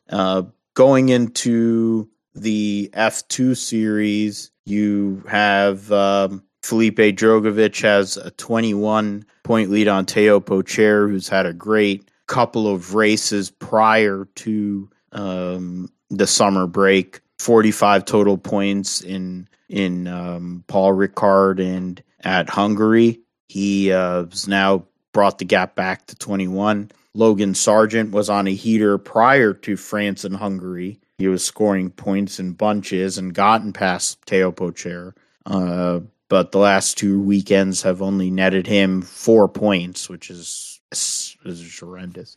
He's still third, though. Enzo Fittipaldi is 80 points out of the lead in fourth. Jehan Daruvula is fifth, but that's a pretty tight battle, essentially from Enzo Fittipaldi all the way to Yuri Vips is only 15 points. So there's a lot of room there with the current format. There's still 8 total races to go this season. They're going to run the 3 consecutive weekends, European weekends, and then they'll be holding off to Abu Dhabi for the end of the season. So this time is huge for them. Formula 3 is also back this weekend at Belgium. They'll be running. There's this next 3 race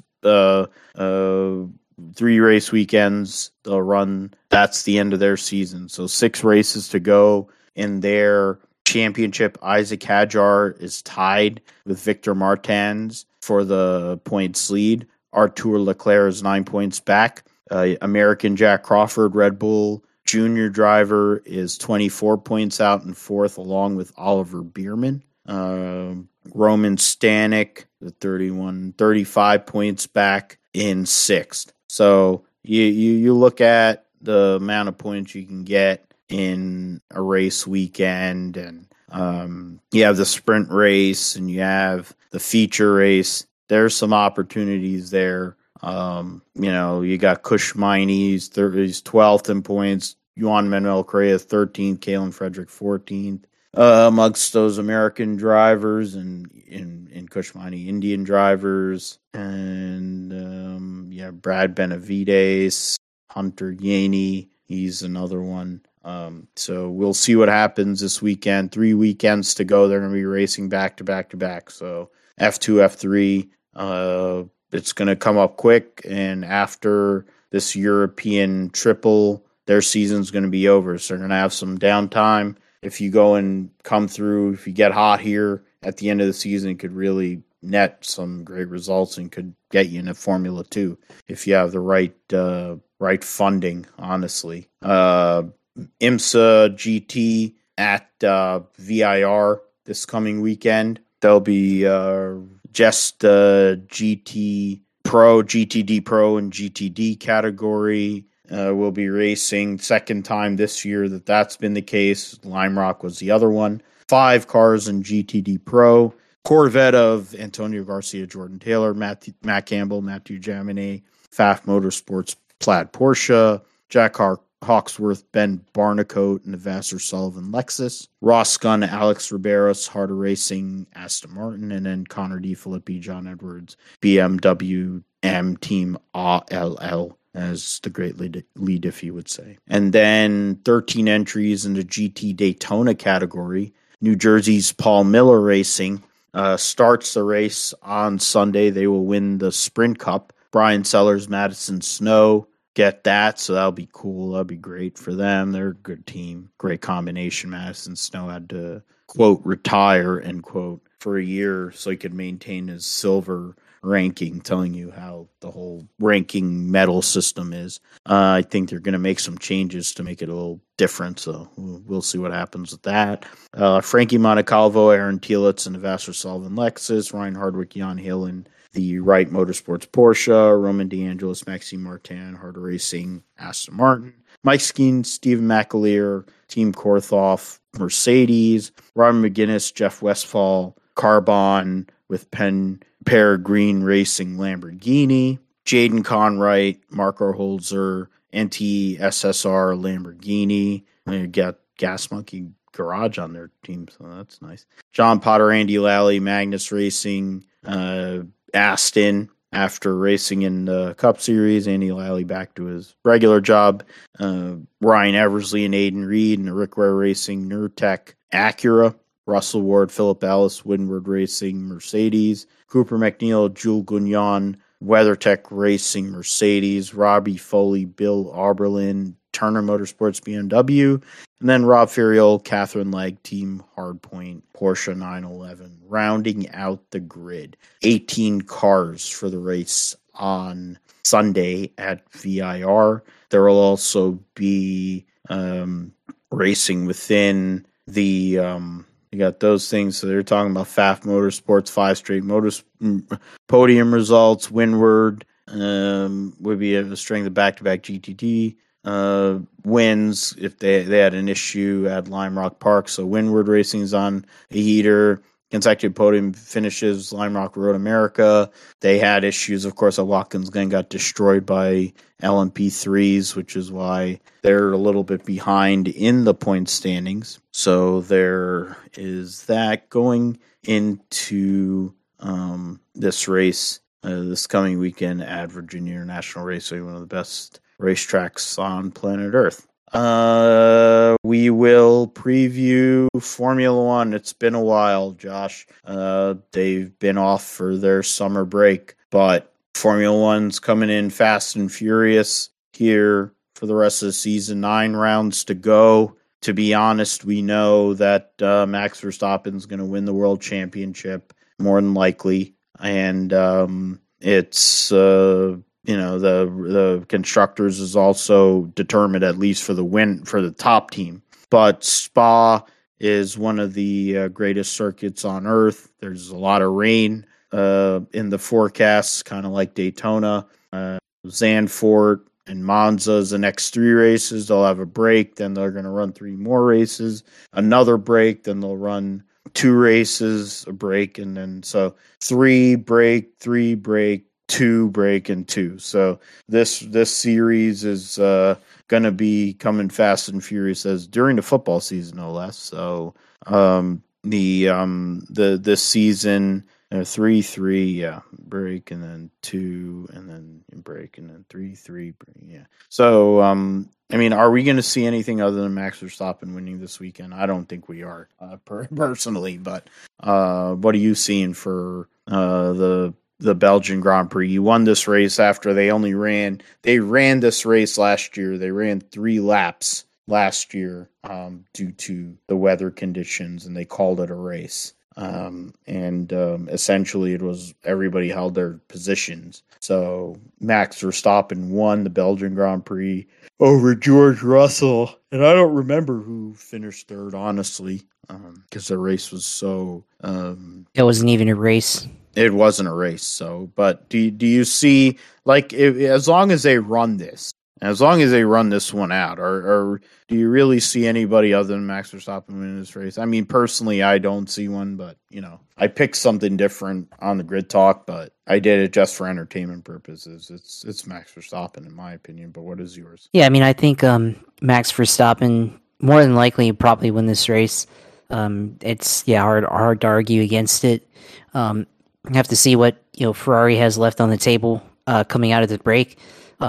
I think they have the best chance of the the rest of the field to try and beat Red Bull and beat Verstappen, but right now Verstappen's got the hot hand. He's been quick all year. They've had the pace. For the most part, strategy has been good.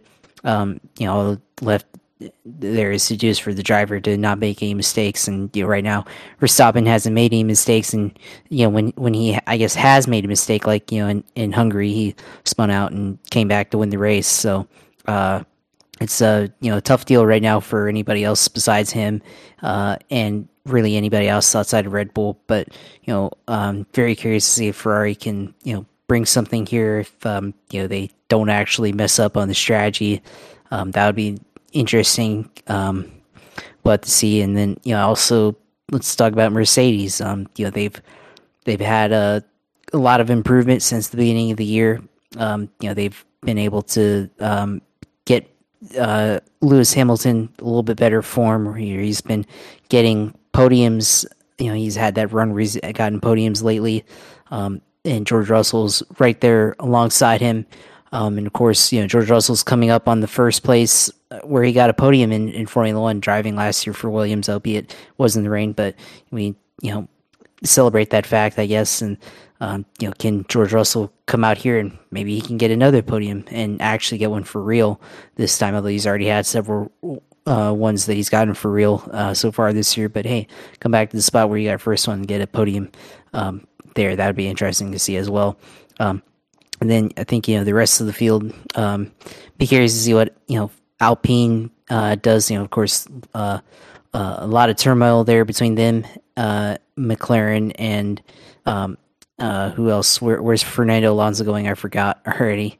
Aston Martin. So a lot of turnover between those 3 teams, but I think we'll see how they perform. They've been kind of one of the, I guess, better teams of the midfield. And I think they might have something to show for, I guess, being the best of the midfield teams.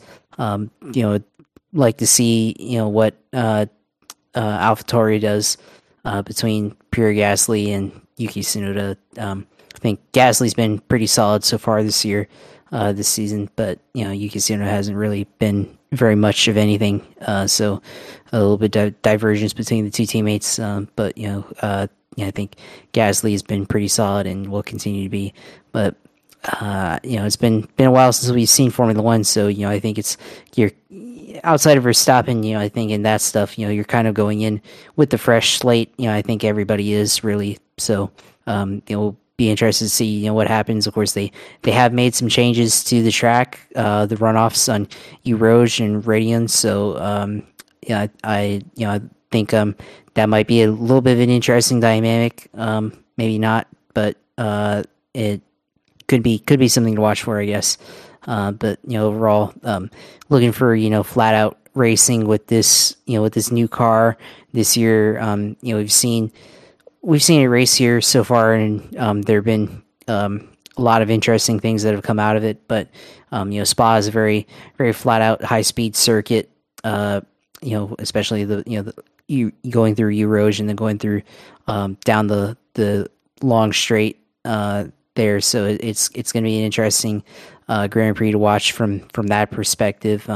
And we'll see, can Red Bull continue to power through on the high speed sections, and then the more technical parts of Spa, can they master that, or will Ferrari figure out how to fill in the gap and close the deal, and get a podium or potentially even steal victory?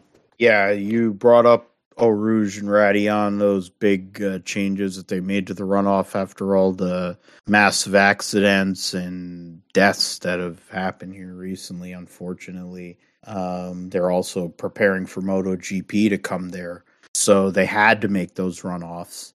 They used to run at Spa, and they used to run at plenty of places where Formula One ran with runoffs the way they were. Which tells you how crazy those guys were. They were racing those bikes in the 80s and the early 90s on those 500s.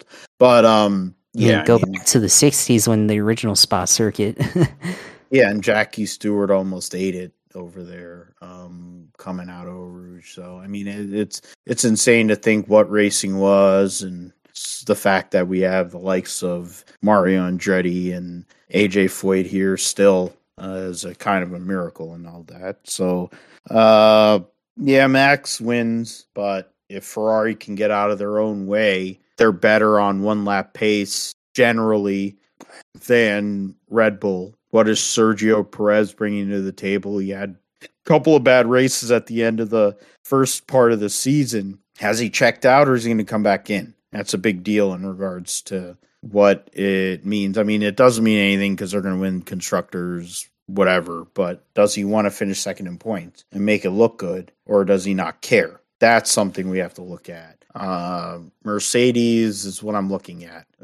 Spa is in between kind of track in terms of roughness. You have to have low downforce. Is that going to bring up all the porpoising issues again, or have they fixed those? Are they able to have the pace? Because they have not had top-end pace all year. Lewis is a 4-time winner of this race, should be 5-time winner of this race. And frankly, he's just trying to get one pole and one win to continue his streak for his whole entire career. That's essentially what he's running for at this point, and then preparing for next year.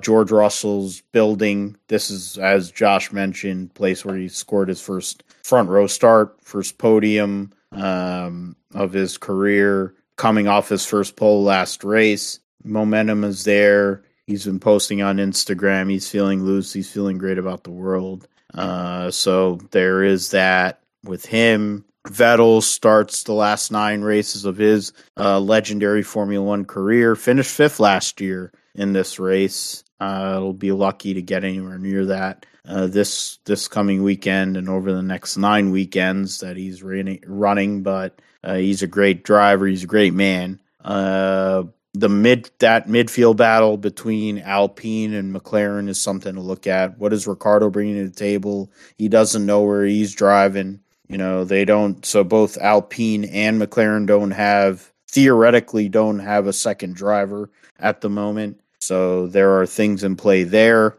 Aston Martin, of course, has 2 drivers next year. I mean, 1.5, because for as big of a dick as Alonso is, he's still a driver versus who he's going to be running with. And then when it comes to Haas, I picked Mick Schumacher to qualify and finish top 6 on the Grid Talk because it's a track that just suits him, I think. And it's just the Schumacher thing, the whole aura, like your orange your aura. I'm going full Charlie Murphy. Your dad, when your dad is one of the greatest people that's ever done this, and he debuted there in a Jordan, qualified in the top 7. If it wasn't for a gearbox, he probably would have gotten points. Won the next year for his first Formula One Grand Prix win. I remember Michael Schumacher's second Grand Prix win because I watched that on TV and I was celebrating it. I think that might have been the only time I ever celebrated a Michael Schumacher victory in my life. But we'll see what Haas has to show for this weekend. AlphaTauri has been terrible this year. We'll see what they can bring to the table. They've been god awful. I think Gasly, a reset would be good for him, so I think he'll come back with a little bit more energy. Tsunoda is typical, like Kamui Kobayashi, Takuma Sato, the like. And then after that, I mean, Alpha, Sauber, they're good on these type of tracks. The Ferrari power unit, it's kind of like Haas. If the Ferrari power unit holds up, could be good. They have to take engine penalties, may affect their strategy a little bit, but maybe it's a time to take those engine penalties so you don't have them at Zandvoort next week and then for Monza the following week. Then after that, I mean, for Vettel, hopefully he can get something out of it. For Alex Albon, he can get something out of these next few weeks as well. But we will talk about it next week on the Grip Strip podcast. I was going through the results. I mean, essentially, Hamilton, Vettel, best drivers there amongst active drivers. I mean, Albon actually has the best average finish, but that's going to drop a bunch now after this weekend. But Valtteri Bottas is third best average amongst current active drivers. So interesting, and Gasly is 5th. So interesting to see. Vettel's won there 3 times, Hamilton 4 times, Ricciardo in his first year for Red Bull won there. Verstappen's 3-lap victory last year. What a joke. I think Leclerc won his first career race there at Spa in 2019. Yeah, 2019. Yeah, that was his first career win there. So it would be a very timely victory if he could go and get one. I mean, he's 80 points behind. He won back-to-back races at Spa and Monza. If he could go to Max Verstappen, if he could go and run off 3 straight victories, that might actually make it a little more interesting, but it really doesn't matter in terms of the Drivers' Championship. That's the way to hold off Mercedes. Go out there, get out of your own way, stop dick-stepping on yourselves, go and win 3 straight races with a car that can compete. But I don't think Max is going to let that happen. Okay, so now we get to Cup Xfinity at Daytona. So we'll start with Xfinity. It's more Xfinity. It's more interesting. 43 cars for 38 spots. What's it called? Yeah, I'm on the trucks. Why am I on the trucks? Yeah, 43. So yeah, 5 cars will miss the show. So you have to consider. So I guess, Josh, do we consider everybody in this, or are we kind of taking into account people that are likely to go and miss the show here before we consider the algorithm? Well, yeah, that's an interesting question there. And I mean, the way I've got it set up right now, I think I do have it set up for everybody. So so you have all 43. All right. Everybody. All right. So I have to bring up owner points. That's interesting. Owner points going into this weekend. So you the top 30, I think top 34 get in on speed, or I think top 34 get in on speed, or 32. It's one of those. And usually the battle comes after, like amongst the teams, like the 08 car. I don't know, was a 08 car is run by David Starr this weekend. So that's usually where the interesting stuff happens. The 38 car, which this weekend's being driven by Kyle Sieg, That's 25th in points. So essentially, I'm saying the top 24 in owners' points, which 24th is was a Jeb Burton in the 27. You have the 31 with Myatt Snyder. Before that's Jeremy Clements, the 36 car. And then the other SS Greenlight car, which has a victory this year. So they'd be locked in anyway, along with the 48 car, the big machine car, which has a victory. So they're locked in. So the top 24 essentially are locked into the race. The real battle starts at 25th. With the 38, the 91, the 08. So Alpha Prime, both Alpha Prime cars, have Sage Karam is running, and then Cesar Baccarella, who is the Alpha Prime and Alpha Prime. He's going to run at Daytona, so they need to run good on speed. They're usually good for that. Getting into other points after that, the 4 car for JD Motorsports and the 6 car for JD Motorsports. So both JD Motorsports cars. But, we just to bring it up, Ryan Vargas had a good run in February there in qualifying. Bailey Curry also did all right. And he has Alka-Seltzer sponsorship this coming weekend. So hopefully both of those guys can make the show. The 6 car missed the show last week, unfortunately, with Spencer Pumpelly at Watkins Glen. The 78 for BJ McLeod is in there, and I'm trying to see who's the 78 is with Matt Mills. So Matt Mills has to qualify on speed. Jesse Iwuji, his car is dead last amongst all the cars. Or no. He's next to last amongst all the cars that have tried to make an attempt every race. But they've made shows, so they actually have points. Unlike Mike Harmon's 47. And Jesse Iwuji, of course, is running this week. So there's a good chance that Jesse Iwuji is going to miss the show, which would be fine. And he should not be on a restrictor plate track. He shouldn't be on any track. Well, yeah, but and especially on a super speedway. Yeah, and then neither should CJ McLaughlin in the 28 car. He's another one. Getting into the field itself, Josh Williams is back with DGM after a failed experiment at BJ McLeod's team. Matt Mills is in the 78. Timmy Hill is going to be running a Chevy for MBM with Hendrick engines, so they're going to probably make the show on speed. Ronnie Bassett has to make it in on time. Mason Massey, the 91, is another one that they don't have the points, or they're 26th in points. They're right in that mix, as I mentioned earlier. And JJ Ailey, the MBM number 66, is there in that mix as well. They're going to also have a Hendrick Chevy package for this weekend. The Alpha Prime team, they're going Chevy this weekend. The rumors were they're going to go and combine. They were going to make a deal with Stuart Haas and go to Ford, but I guess that didn't happen. Joey Gase will be in the 35 this weekend, and that team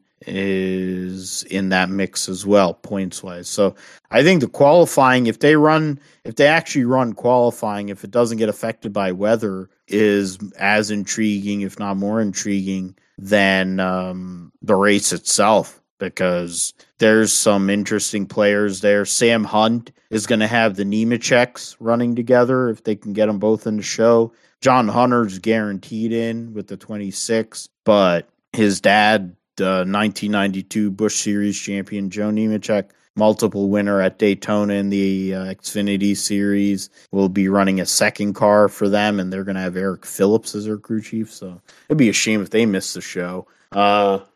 Multiple winner in Xfinity Series at Daytona and Talladega, Justin Haley. He needs qualifying to happen, or else he's not going to make the show. Kaulig has 4 cars. He's the 4th car there.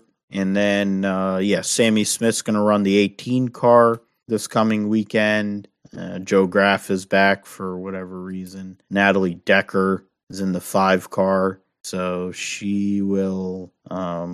She's in that mix as well for making the race on speed. So I don't know where the owner's points work. So after all of that, what are you looking at in regards to your picks? Who do you look as your winner, your wild card, and what does the algorithm spit out? The Tate Fogelman algorithm spit out for the Xfinity Series. What the hell is this race being called? It's the Wawa 250. Yeah, good sponsor. The Wawa 250. I like Wawa. I live at Wawa. I told the guy at the Wawa in Peaburg that if I had my uniform, it'd be like Wawa, Kohl's, Miller Lite. Well, now it's like seltzers, so I have to figure out what hard seltzer sponsor I want. But yeah, Miller Lite, Wawa, and like Kohl's. That would be my sponsorship package for my situation based on, and probably like Columbia 300 and 900 Global for bowling. That would be my sponsorship package if I was racing. I wish I would have PBA Tour sponsorship back in the day like Terry Cook did in the Truck Series. So let us know what you're thinking in regards to the Wawa 250. Get a Sizzly on Saturday. If there was a Wawa up by you, go and get a Sizzling, get a coffee. Side note on that Wawa. Wawa's didn't start showing up in Florida until like 2012, 2013. So once they started showing up, it's game over. They're pretty good, but try to get a hoagie or something like that maybe this week. But as far as this race goes, this is there's a lot of players in this field because when you exclude who's likely not to make it in, but I look at the top half of the field, and Junior Motorsports, Colleague Racing. Colleague's got 4 cars this week, which is going to have a little bit of extra wrinkle. We know how they like to work the draft and how they race when it comes down to the final laps. And then you got Junior Motorsports, who's kind of starting to figure it out, but they still got that old school plate racing mentality of trying to race for themselves. Like what Junior kind of did back in the day. This is going to be really interesting, and the dynamic between these two teams, how they're going to work together with each other. And then you've got the Gibbs team, Ty Gibbs and Brandon Jones, and Sammy Smith also racing again this week. So that might be interesting from the Toyota aspect of it. But the Xfinity racing, there's going to be a lot of push drafting on the straights, and they gonna have to back off in the corners. But I'm very curious to see how it plays out, because it does play out a lot differently than the racing in the Cup Series does.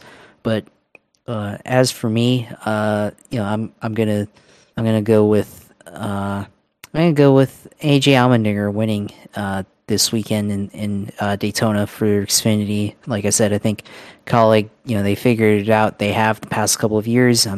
Last year the finish didn't go the way that they wanted it to, but or maybe a couple of years ago, I might be misremembering this, but they always work together pretty well.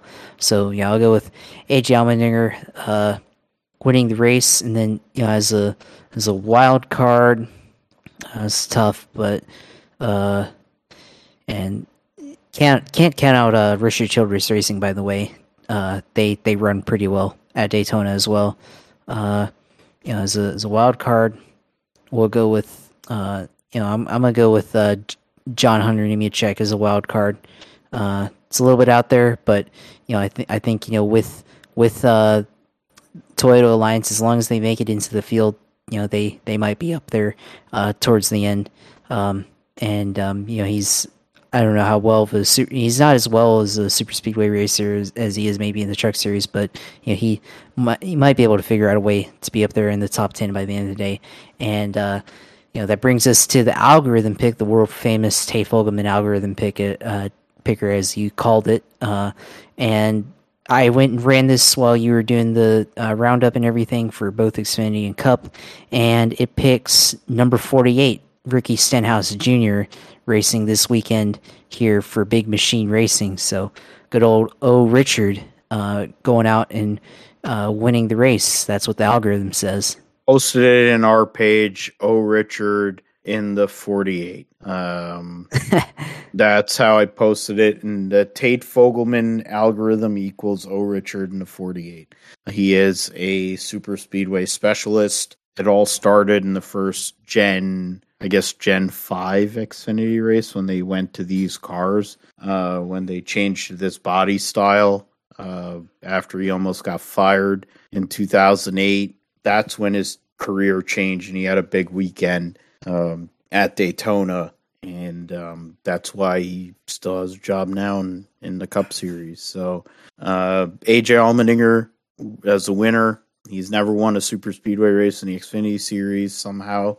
John Hunter Nemechek as Josh's wild card, and the algorithm for Josh, put that as a star, and Richard is the algorithm. I was going through the results from earlier this year. There were 2 Junior Motorsports cars. AJ Allmendinger finished second, and Austin Hill won. Sheldon Creed finished sixth. So 2 RCR cars, 2 Junior Motorsports cars, and 1 Kaulig racing car in the top 10. And then Keebler finished 11th. The 26 car was in the race with Ryan Truex, starting tailback, and he finished 12th. So that car has speed, so they're a Gibbs supported car. For me, I guess it could work out as a wild card too. I'm gonna go and pick Daniel Hemric. It has nothing to do with his performance so far this year, because there hasn't been a whole hell of a lot to show for it. He's going to have extra time in the Cup car. One of his last 2 races he's going to get to run this year in the Cup Series is this weekend, as long as they have practice. So Daniel Hemric won the pole, won both stages in February. And as to start his defense of the Xfinity Series Championship, and as this season has gone on, his opportunities have probably dwindled. I think he'll probably have a job next year at Kaulig anyway, but it has not gone well for him and for his wife for Kenzie and for Ren and all of them, and for their new baby that's coming along. But I'm saying the pain finally ends. Hemric gets a victory, locks himself into the playoffs here. Kaulig gets the job done. The wild card for me, I'm going to pick somebody that I figure can make the show. Somebody that's going to make the show. And I'm going to pick Jeb Burton. Yeah, I'm just picking guys that have done nothing. Jeb has won a super speedway race before in his career, and I remember it was about 8 years ago when he was a Truck Series regular for Turner Motorsports, and I think he finished 3rd in points that year, thereabouts, one of those years. I think he won a super speedway race in that. I think he won Daytona, but I might be wrong. But his daddy has won the Daytona 500 somehow. He's run well at super speedways in his career. That team, Our Motorsports, is basically built to run good at super speedways. Him and I could have picked Anthony Alfredo, who's one of the only people that has a chance to possibly back into the playoffs. I don't have an algorithm, so I'm just making this pick and I'm just pulling it out of my ass. My Philip Matthew pull it out of my ass pick is Ryan Vargas, just because I like him and he likes chicken nuggets, but they're not going to do anything. But the super wild card pick there. I'll tell you what, if the pull it out of my ass pick wins, if Ryan Vargas wins, I'm probably going to have a stroke, so there won't be a Grip Street podcast next week. God bless him, and God bless Johnny Davis Motorsports. But if they win, I'll tell you, that would be something. His odds have to be like 1,000. Yeah, pulling it out of his ass. Exactly. That is exactly right.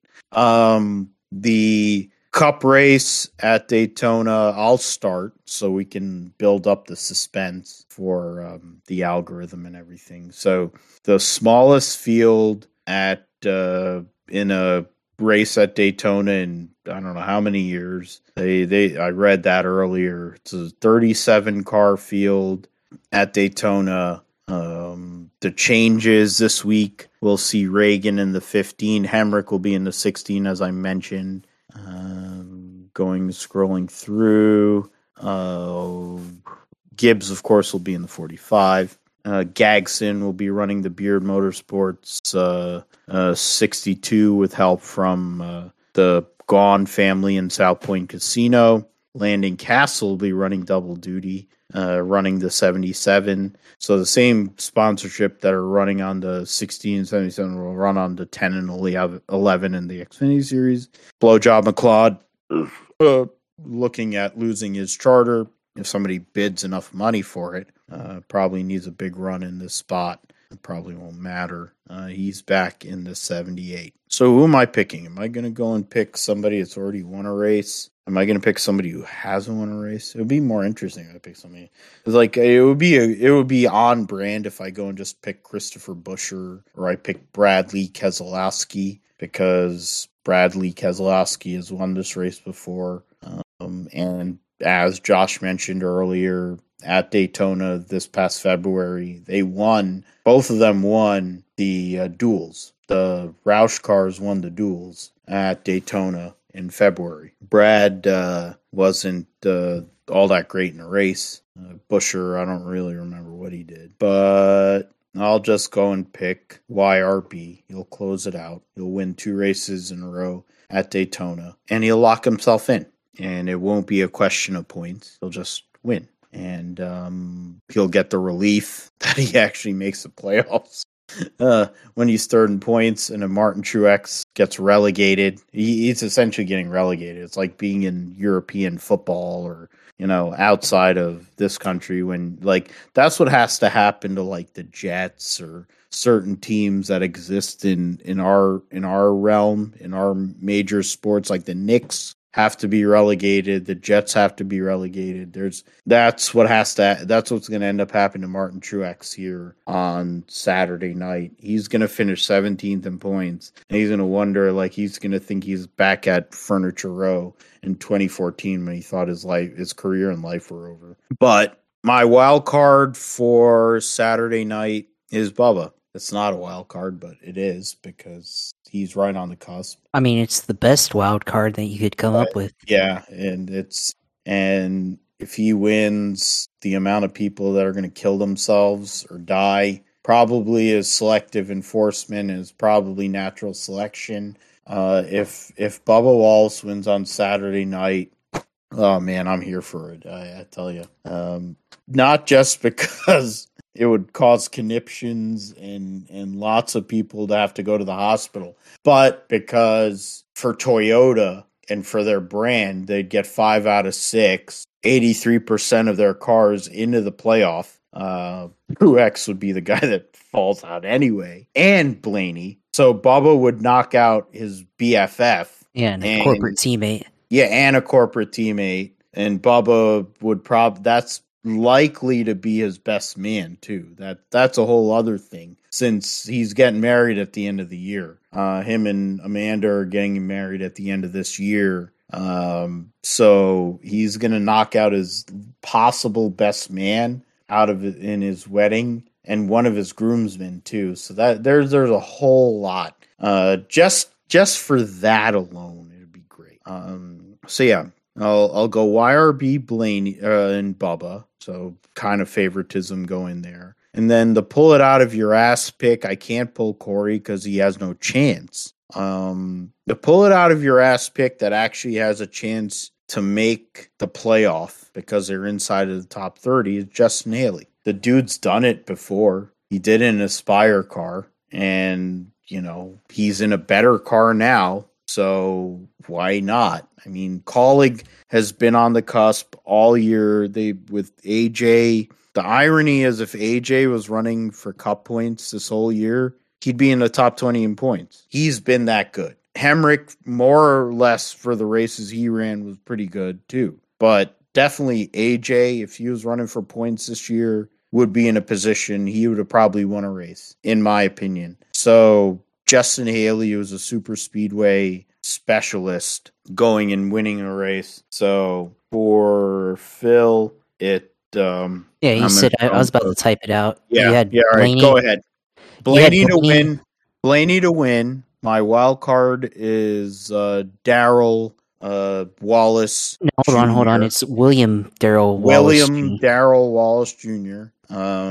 Ryan Blaney. And then Justin JJ. You should just put it in for our sake. He should be JJ Haley because that's where he came into this sport. He was JJ Haley before he became Justin Haley. But then they figured out he'd be like, they think you were JJ Yaley, and he's not that good of a stock car driver. But yeah, those are my picks. How about you, Josh? Yeah, I mean, for me, you picked it. I was gonna pick Blaney there, to be honest, because you had it. I've got the Team Penske shirt on, and I was gonna pick Blaney to go and take the last spot, but you already did that, so we'll go a different direction there. It's a really interesting deal here, but I'm gonna go with I'll this is a pull it out of your ass, but it makes sense. I'll go with Brad Keselowski here because he had a good car in February. He had probably the best car on speed here at Daytona. So I think it's a good chance he could get in and cause a little bit of controversy, knock out his former teammate in Ryan Blaney, knock out another junior protege in Martin Truex Jr. out of the playoffs. So it's all right there. For me, a wild card in this event, Coke 0400 entry list. Wild card, I'll go with Michael McDowell because he won the Daytona 500 already in 2021, and he's a really good restrictor plate super speedway racer. So why not? Let's go with that. So 2 drivers out of the realm here, but at least one of them makes a lot of sense because he's got credibility and he's been a Daytona winner before, and both of them are, but one did it legitimately, and Brad had a good car back in Daytona 500 back in February, and now for the long-awaited Grip Strip podcast, Tate Fogelman algorithm machine pick, and it says Noah Gragson in the 62 wins the race. I see your face right there. You can't believe it. You can't believe it. I'm dead right now. Wow, you made me dry heave and make faces, and you can just make a bunch of memes now. So now here's the thing. I'm doing a Pablo Torre thing because you and Pablo Torre are kind of like in the same realm, Asian, half Asian, whatever. So here's the thing. With all the memes that you can make with this, you're going to have to run them through me because I almost threw up on my new microphone and I was going through all the fields like, oh God, he picked Gragson. And then I'm like, well, it's Wendy's. So I'm like, it's not so bad. But they're not Wendy's this week. It's freaking South Point. Fuck South Point. But I'm like, I want to go there because I'm a Brendan Gaughan fan. It fits. It's a lottery pick. Yeah, but you're expecting Noah Gragson to actually make it to the end, which, I mean, he won't do drugs when he's driving a cup car. But he probably would when he's in his regular car. But holy mother of God.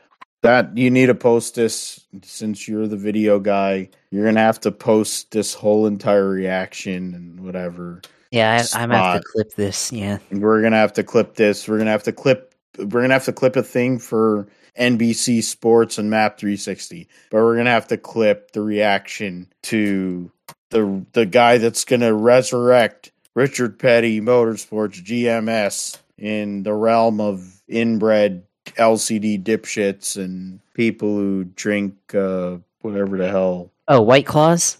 Yeah, hogwash. That's your sponsor right there, White Claw. You were just talking about it. You need a hard seltzer. Yeah, go with you got your boy Noah Gregson drinking White Claws. You can get sponsored by them. No, I'll do the Dos Equis ranch water instead, or Truly's, just so I don't have to ever have anything to do with that fucking tool. My God, damn. Oh man! All right, you can keep going. That was pretty good. I got you there. Thank you. Well, I had to say thank you to Google Docs this week. Thank you, Tate Fogelman. Yeah, because my Microsoft Excel account was through my school, and my school account has expired, and I had to do this through Google Docs, through Google Sheets. So I hope that didn't change anything, but hey, that's how it works. You that's can what it gives afford it. us. You're high society. You can afford a Microsoft account. Freeload it on. Yeah, I admit that. Yeah, but I haven't used it at home. I don't really. Well, use so now Microsoft you're at home. admitting you're Asian because you're a freeloader. So it's going to the whole Russell Peters thing. We're going into our Asian roots now, because it's the same jokes that I was making with Wilson, and we're about to transition to fantasy football. So I was making the jokes about how Wilson and Vic have all their forms and sheets and all that. And Wilson had to go and specify the fact that he was at not his kids, but like a kid's birthday party, and he was using Yahoo ADP. He wanted to say that he wasn't using his usual setup to draft. But yes, this is so if people didn't understand that the GSP has an Asian flair, let's tell you this. It's right in front of you. Yeah, I'm Asian too, South. And so is Josh. He's North, but is part Asian. But then we also can enunciate, so that's where the Jeff Gordon thing comes in. And we're NASCAR fans, we're motorsports fans, we're very educated. Josh is better educated than I am, and that's what it is. I really don't know how I'm supposed to keep on going with this, with that fucking algorithm picking Noah Gregson. It could at least pick Cody Ware. Like, I could deal with Cody Ware. Like, Cody Ware deals, like, I have similar shit with Cody Ware, but his dad's rich. I mean, I don't have money, but it's like, fucking Gagson, of all people. Oh man, why couldn't Brendan Gaughan drive that car? I wish it would have been Brendan Gaughan. I love Brendan Gaughan, but no, it has to be this fucking drugged out. We should just change the name of it to just pick drivers that Phil hates. No, because the fact is the algorithm usually is good, but because it's usually interesting. This time it's fucking we picked Cesar Baccarella in February. Oh yeah, I forgot. Yeah, that's true. You picked Cesar Baccarella. I'm like, all right, good, whatever. Who cares? He's gonna wreck anyway. But he owns a team, so it's like, fuck it. But oh god, this asshole's gonna put it in the fence like 30 laps in. He's gonna be in the infield doing lines and drinking whatever the hell, the hogwash moonshine, and probably getting fucked in the ass. And that's the algorithm. We've made a pick. This is supposed to be a serious thing. The Tate Fogelman algorithm. And now it's connected to Noah Gregson. Oh god. Okay. All right. Yeah. We're going to the fantasy football fall brawl situation here. And you know that Yankees won. Yes, because Aaron Judge got a 2-run shot, so that's part of it. My team is renamed to Freeland's Analytics, which is a double entendre. For you educated people, I think you can figure it out. I mean, she has a huge schnozzle, so there's like a triple entendre there. But you know. Because Kay Adams has disappeared, that's why. Or else I would have left my team name for Kay Adams, Froyo. I was able to draft Austin Eckler at the number 4 pick. I might have been able to go with a wide receiver there. I decided to go with my feel and my set up. I got Austin Eckler. I was able to get Stephon Diggs, who's with Buffalo. And I've also got Michael Pittman. My running backs after Eckler are Javonte Williams, Antonio Gibson, which is kind of iffy. I got Michael Thomas, but he just hurt his hamstring, so I'm starting to be worried about it. My quarterbacks are Joey Burrow, who isn't playing yet, and who knows, but I think he'll play when it matters, and Trevor Lawrence. So that made Josh mad. I picked Cole Kmet, which was a joke I had between my friends, my BFFs, Vic and Wilson, that I put up the tight end position because those assholes wanted the tight end back. And I'm like, oh yeah, I'm going to freaking fanboy out for Cole Kmet. So I did it exactly for that reason. So I'm hoping Cole Kmet's the reason I get the belt back. I say get the belt back, even though the belt is still in my possession along with the ring.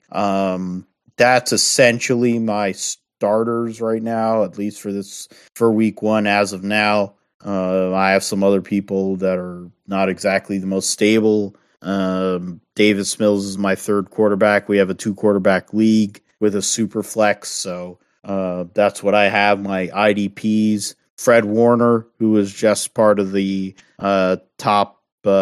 He's part of 20 to 100 in the top 100. I have Daniil Hunter and Antoine Winfield for my IDPs. So we will see what happens. I had a little buyer's remorse with some of my picks later in the draft. My draft grade was B-, so whatever the hell that's worth. But Josh, you did pretty good. You got a B, and you're going against Vic for week one, and you did pretty solid, man. You did your thing. You went solid. You went strong. You have Derrick Henry, Najee Harris, and Deebo Samuel. So that, or if you ask certain people on NFL Network, Deebo Samuel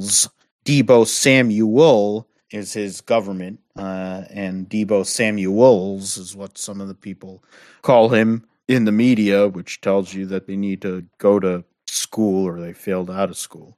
But you have a solid team as you always do. Let us know what you're thinking about your team and lead into the your segment as well, your sim segment. Yeah, of course. With this team, I think for me, it's pretty solid overall. Deebo Samuel, Derrick Henry, Najee Harris, Darren Waller, I think, is also a good, solid tight end. Seems to produce well when he's needed. Tyreek Hill is a little iffy because Tua is not really that great of a quarterback, and I don't think trading for a star wide receiver like Tyreek Hill is really going to change that. Despite all the offseason hype from that team and everything, and their new head coach, Mike McDaniel's a good guy. Yeah, he's a good guy, but I don't know if it's enough to overcome deficiencies of Tua Tagovailoa in the NFL. But I do have a little bit of, for me, I got a little bit of buyer's remorse because Derek Carr, Mac Jones, not really the best QB setup considering other people have mobile QBs as their starters. People with Vic got Dak Prescott and Tom Brady. That's a lethal combination right there because that was something I was going to say about how the quarterback run started. That was kind of stupid compared to what other drafts would be, but I think it's mainly based on how my scoring is with 6 for quarterback touchdowns instead of 4. The points, like we have special point settings for quarterbacks as well with bonuses. That kind of drove that, but I wasn't really happy about that. The tight ends also went in a weird way as well. But yeah, definitely the quarterbacks went way too quick. And then Vic, he went Dak Prescott and whatever, and then he picked Trey, which fucked me and Wilson up. And I think it fucked everybody up because I think everybody in the league that was focused was trying to get Trey Lance. Let's get if people want to, I know people don't listen to this show yet for fantasy content. It's not my personal fandom. The fact of the matter is, if you want 2 quarterbacks that are not in the first tier, your 12-team or 10-team league tier that are going to come through, you're looking at the fans right here. I got it right here. I'm pointing at Josh, pointing at myself. Pick Trevor Lawrence, pick Trey Lance. If you want to win your fantasy leagues in a 1-quarterback league and you want to get crazy, if you want to be in a 2-quarterback league, that's how you win. You pick the guy that's done work, should have won a Heisman Trophy, just like Peyton Manning. So he's going to have that Peyton Manning ego thing. And now he has a coach. And they have an offense, and they have a running game and all that. They have a good offensive line. Not as good as they need to, but they're getting there. You need that. And the guy's elite. And you need a guy that is an athlete, that is a freak of nature, that's really smart. There you go. Yeah. You're welcome. You're welcome. It's a solid pick there, but yeah, I had Trey Lance on my draft board. Actually, I had him there, and I was considering it for a couple of rounds before he went, and I was like, I don't know, because like, one hand he's got a lot of potential, but then on the other hand, it's a rookie quarterback. I know rookies tend to struggle in the NFL the first year, and there's going to be a lot of potential for turnovers and things like that. Even it's all preseason, but that things happen like that in the regular season. But we'll see what happens there. So ended up, I actually was the last team to pick a quarterback, and that's when I went and got Derek Carr, and then last round I got Mac Jones. So we'll see what happens there. I mean, my strategy was going 2 RB, 2 running backs, because I felt like that's what you needed. But I guess I forgot to consider the scoring system, and I probably should have just gone quarterback the second round instead of double. I think the end of the day, your strategy is better because you got 2 beasts and you have both 49er wide receivers. So the fact is you have leverage amongst myself and Luke because we're both 49er fans. So essentially you could offer later in the year Ayuk or Samuel, depending on what it is. You're probably not going to move Samuel because he's going to do the jet sweeps and all that. But Ayuk, like your team, I'm looking at your team right now and I'm like, fuck, if Derek Carr shows out for Josh McDaniels, you only have 2 quarterbacks. That's kind of an issue, but we'll deal with it later in the year. Yeah, you can deal with it on the buys and all that, but you have Buddha and Myles Garrett, who are beasts, both of them, and your boy Foye, so he's going to be able to produce. So your team is set. Like your grade was just below. What's his name? I'm trying to remember. Bringing up the thing, but yeah, Steve, who's Vic's buddy who just joined the league. But honestly, I think the quarterback look is kind of the deviation. It looks weird because of how the flow went in the draft. But if Derek Carr does what he wants to do with his boy, since he got Devontae Adams there, and he still has what the hell's his name? What's the other guy? The guy from Clemson. Hunter Renfrow. I was looking at video of a certain guy. His name is Hunter Renfrow. Pretty good looking guy, man. I can't do John Gruden. I need to be able to do a John Gruden. I wish I could. I'm doing, and that's based on the Frank Caliendo. But they have those 2 guys. You have Darren Waller, so you did the combination. Your team's looking good, man. You have a good shot. I was having buyer's remorse with my team, but as the alcohol sinks in and I think about it, it is what it is. We'll see what happens. We have time. And this league is competitive enough. I think there's going to be a lot of swinging and trading going on. So might be able to go and get some people that I kind of wanted or thought I could get in the draft. And same for you. And who knows? Making the playoffs in this league is going to be tough. And I know you're in other leagues, and I don't know when you're drafting. I don't know when I'm drafting for my other league. I know my keeper league is only drafting in like the end of this month. So a lot of time to go between now and then. Still time for injuries and all that to play a role. Yeah, so we'll see how it plays out. I mean, yeah, I think you're right about the QB thing. It's nice to have all the flashy QBs and everything, but then at the same time, I got leverage because I have solid players all around. And plus, QBs always get production. You can swap them in and out as needed, so you can get away with that. Of course, there's always going to be those crazy games, but you I'll be able to work with it. So I'm not too concerned. We'll just have to be very in tune with the rest of the league in our league as well. So yeah, we'll see how it goes and then everything. So yeah, we'll move on to the sim segment here and just talk about what I did in iRacing last week. Yeah, mostly for me it was Watkins Glen at iRacing last week. Mostly, just did the Cup car at Watkins Glen. It was really interesting. The Cup car, driving the Cup car at Watkins Glen with this new next gen car. Really have to make sure you hit your braking points at the right time, because there's a lot of times where I locked it up and overran the corner going to turn one and went off track. Way past the curbs.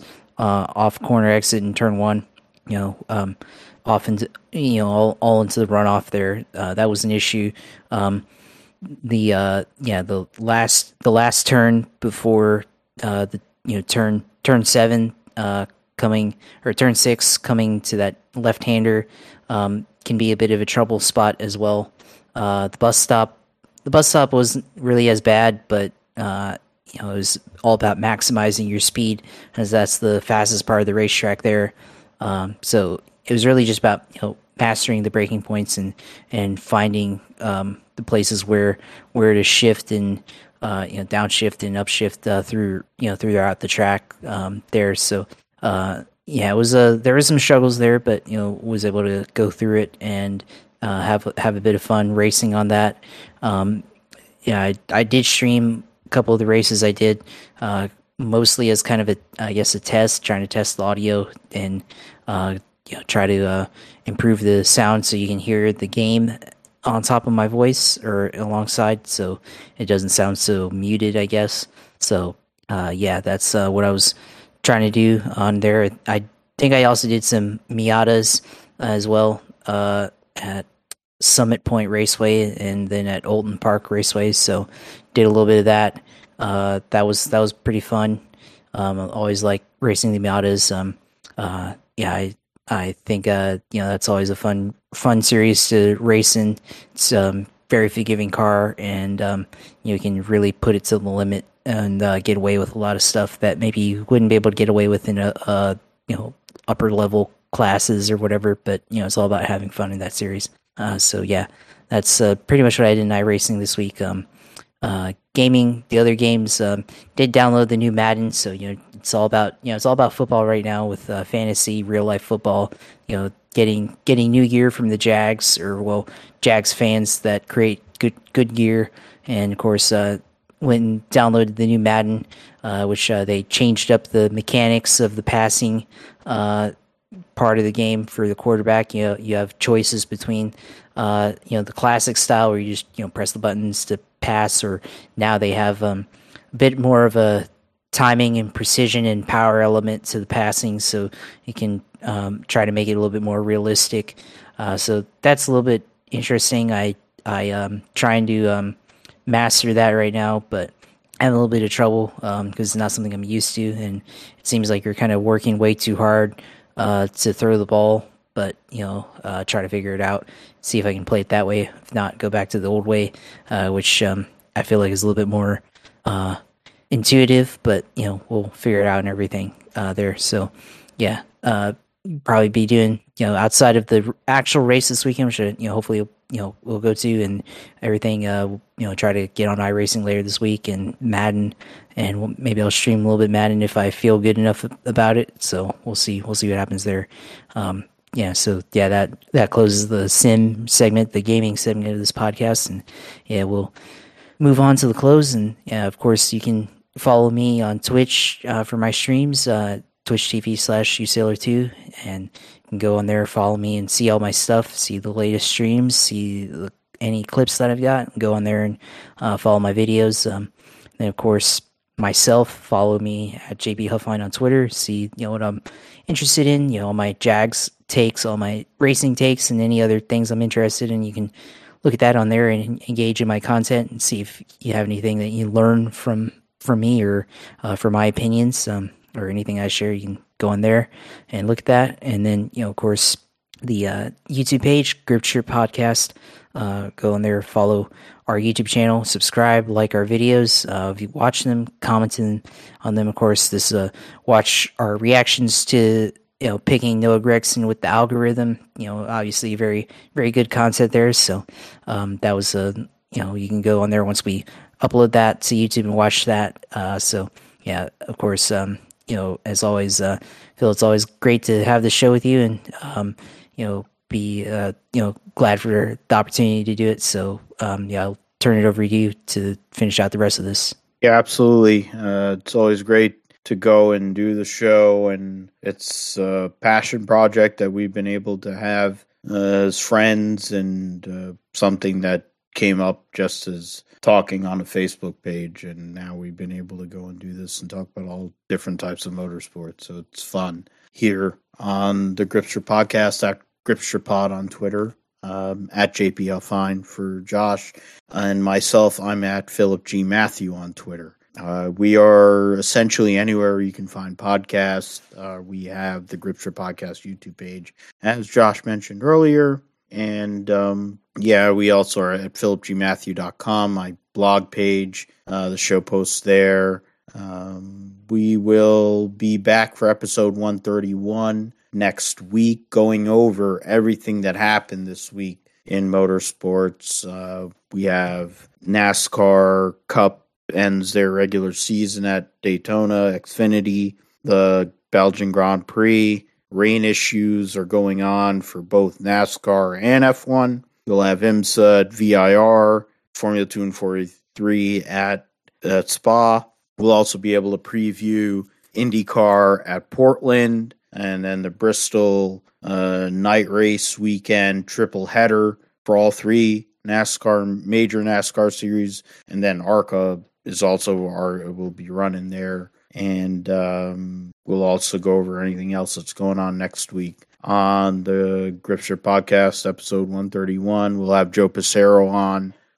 We thank you for listening to Gripshire Podcast. Go and subscribe. There will also be a sub-episode coming out through the Gripshire Podcast realm with myself and Tom Downey from Everything F1, going and doing an uncensored review of essentially teams 4 through 10 in the Constructors Championship so far in 2022, and getting into Ferrari a little bit. And that will also lead into another episode after the European triple that we have here over the next 3 weeks. We have at least another person that wants to go and do it during the day, since they're available, since it's a little later in their time, and I have time off since I'm on Mondays, and I just decided I want to go and do 2 podcasts in a day because I'm off. So we will stay tuned for that. Stay tuned for the other one. Thanks for listening to Gripshire Podcast. Take care, and we'll see you next week. Goodbye.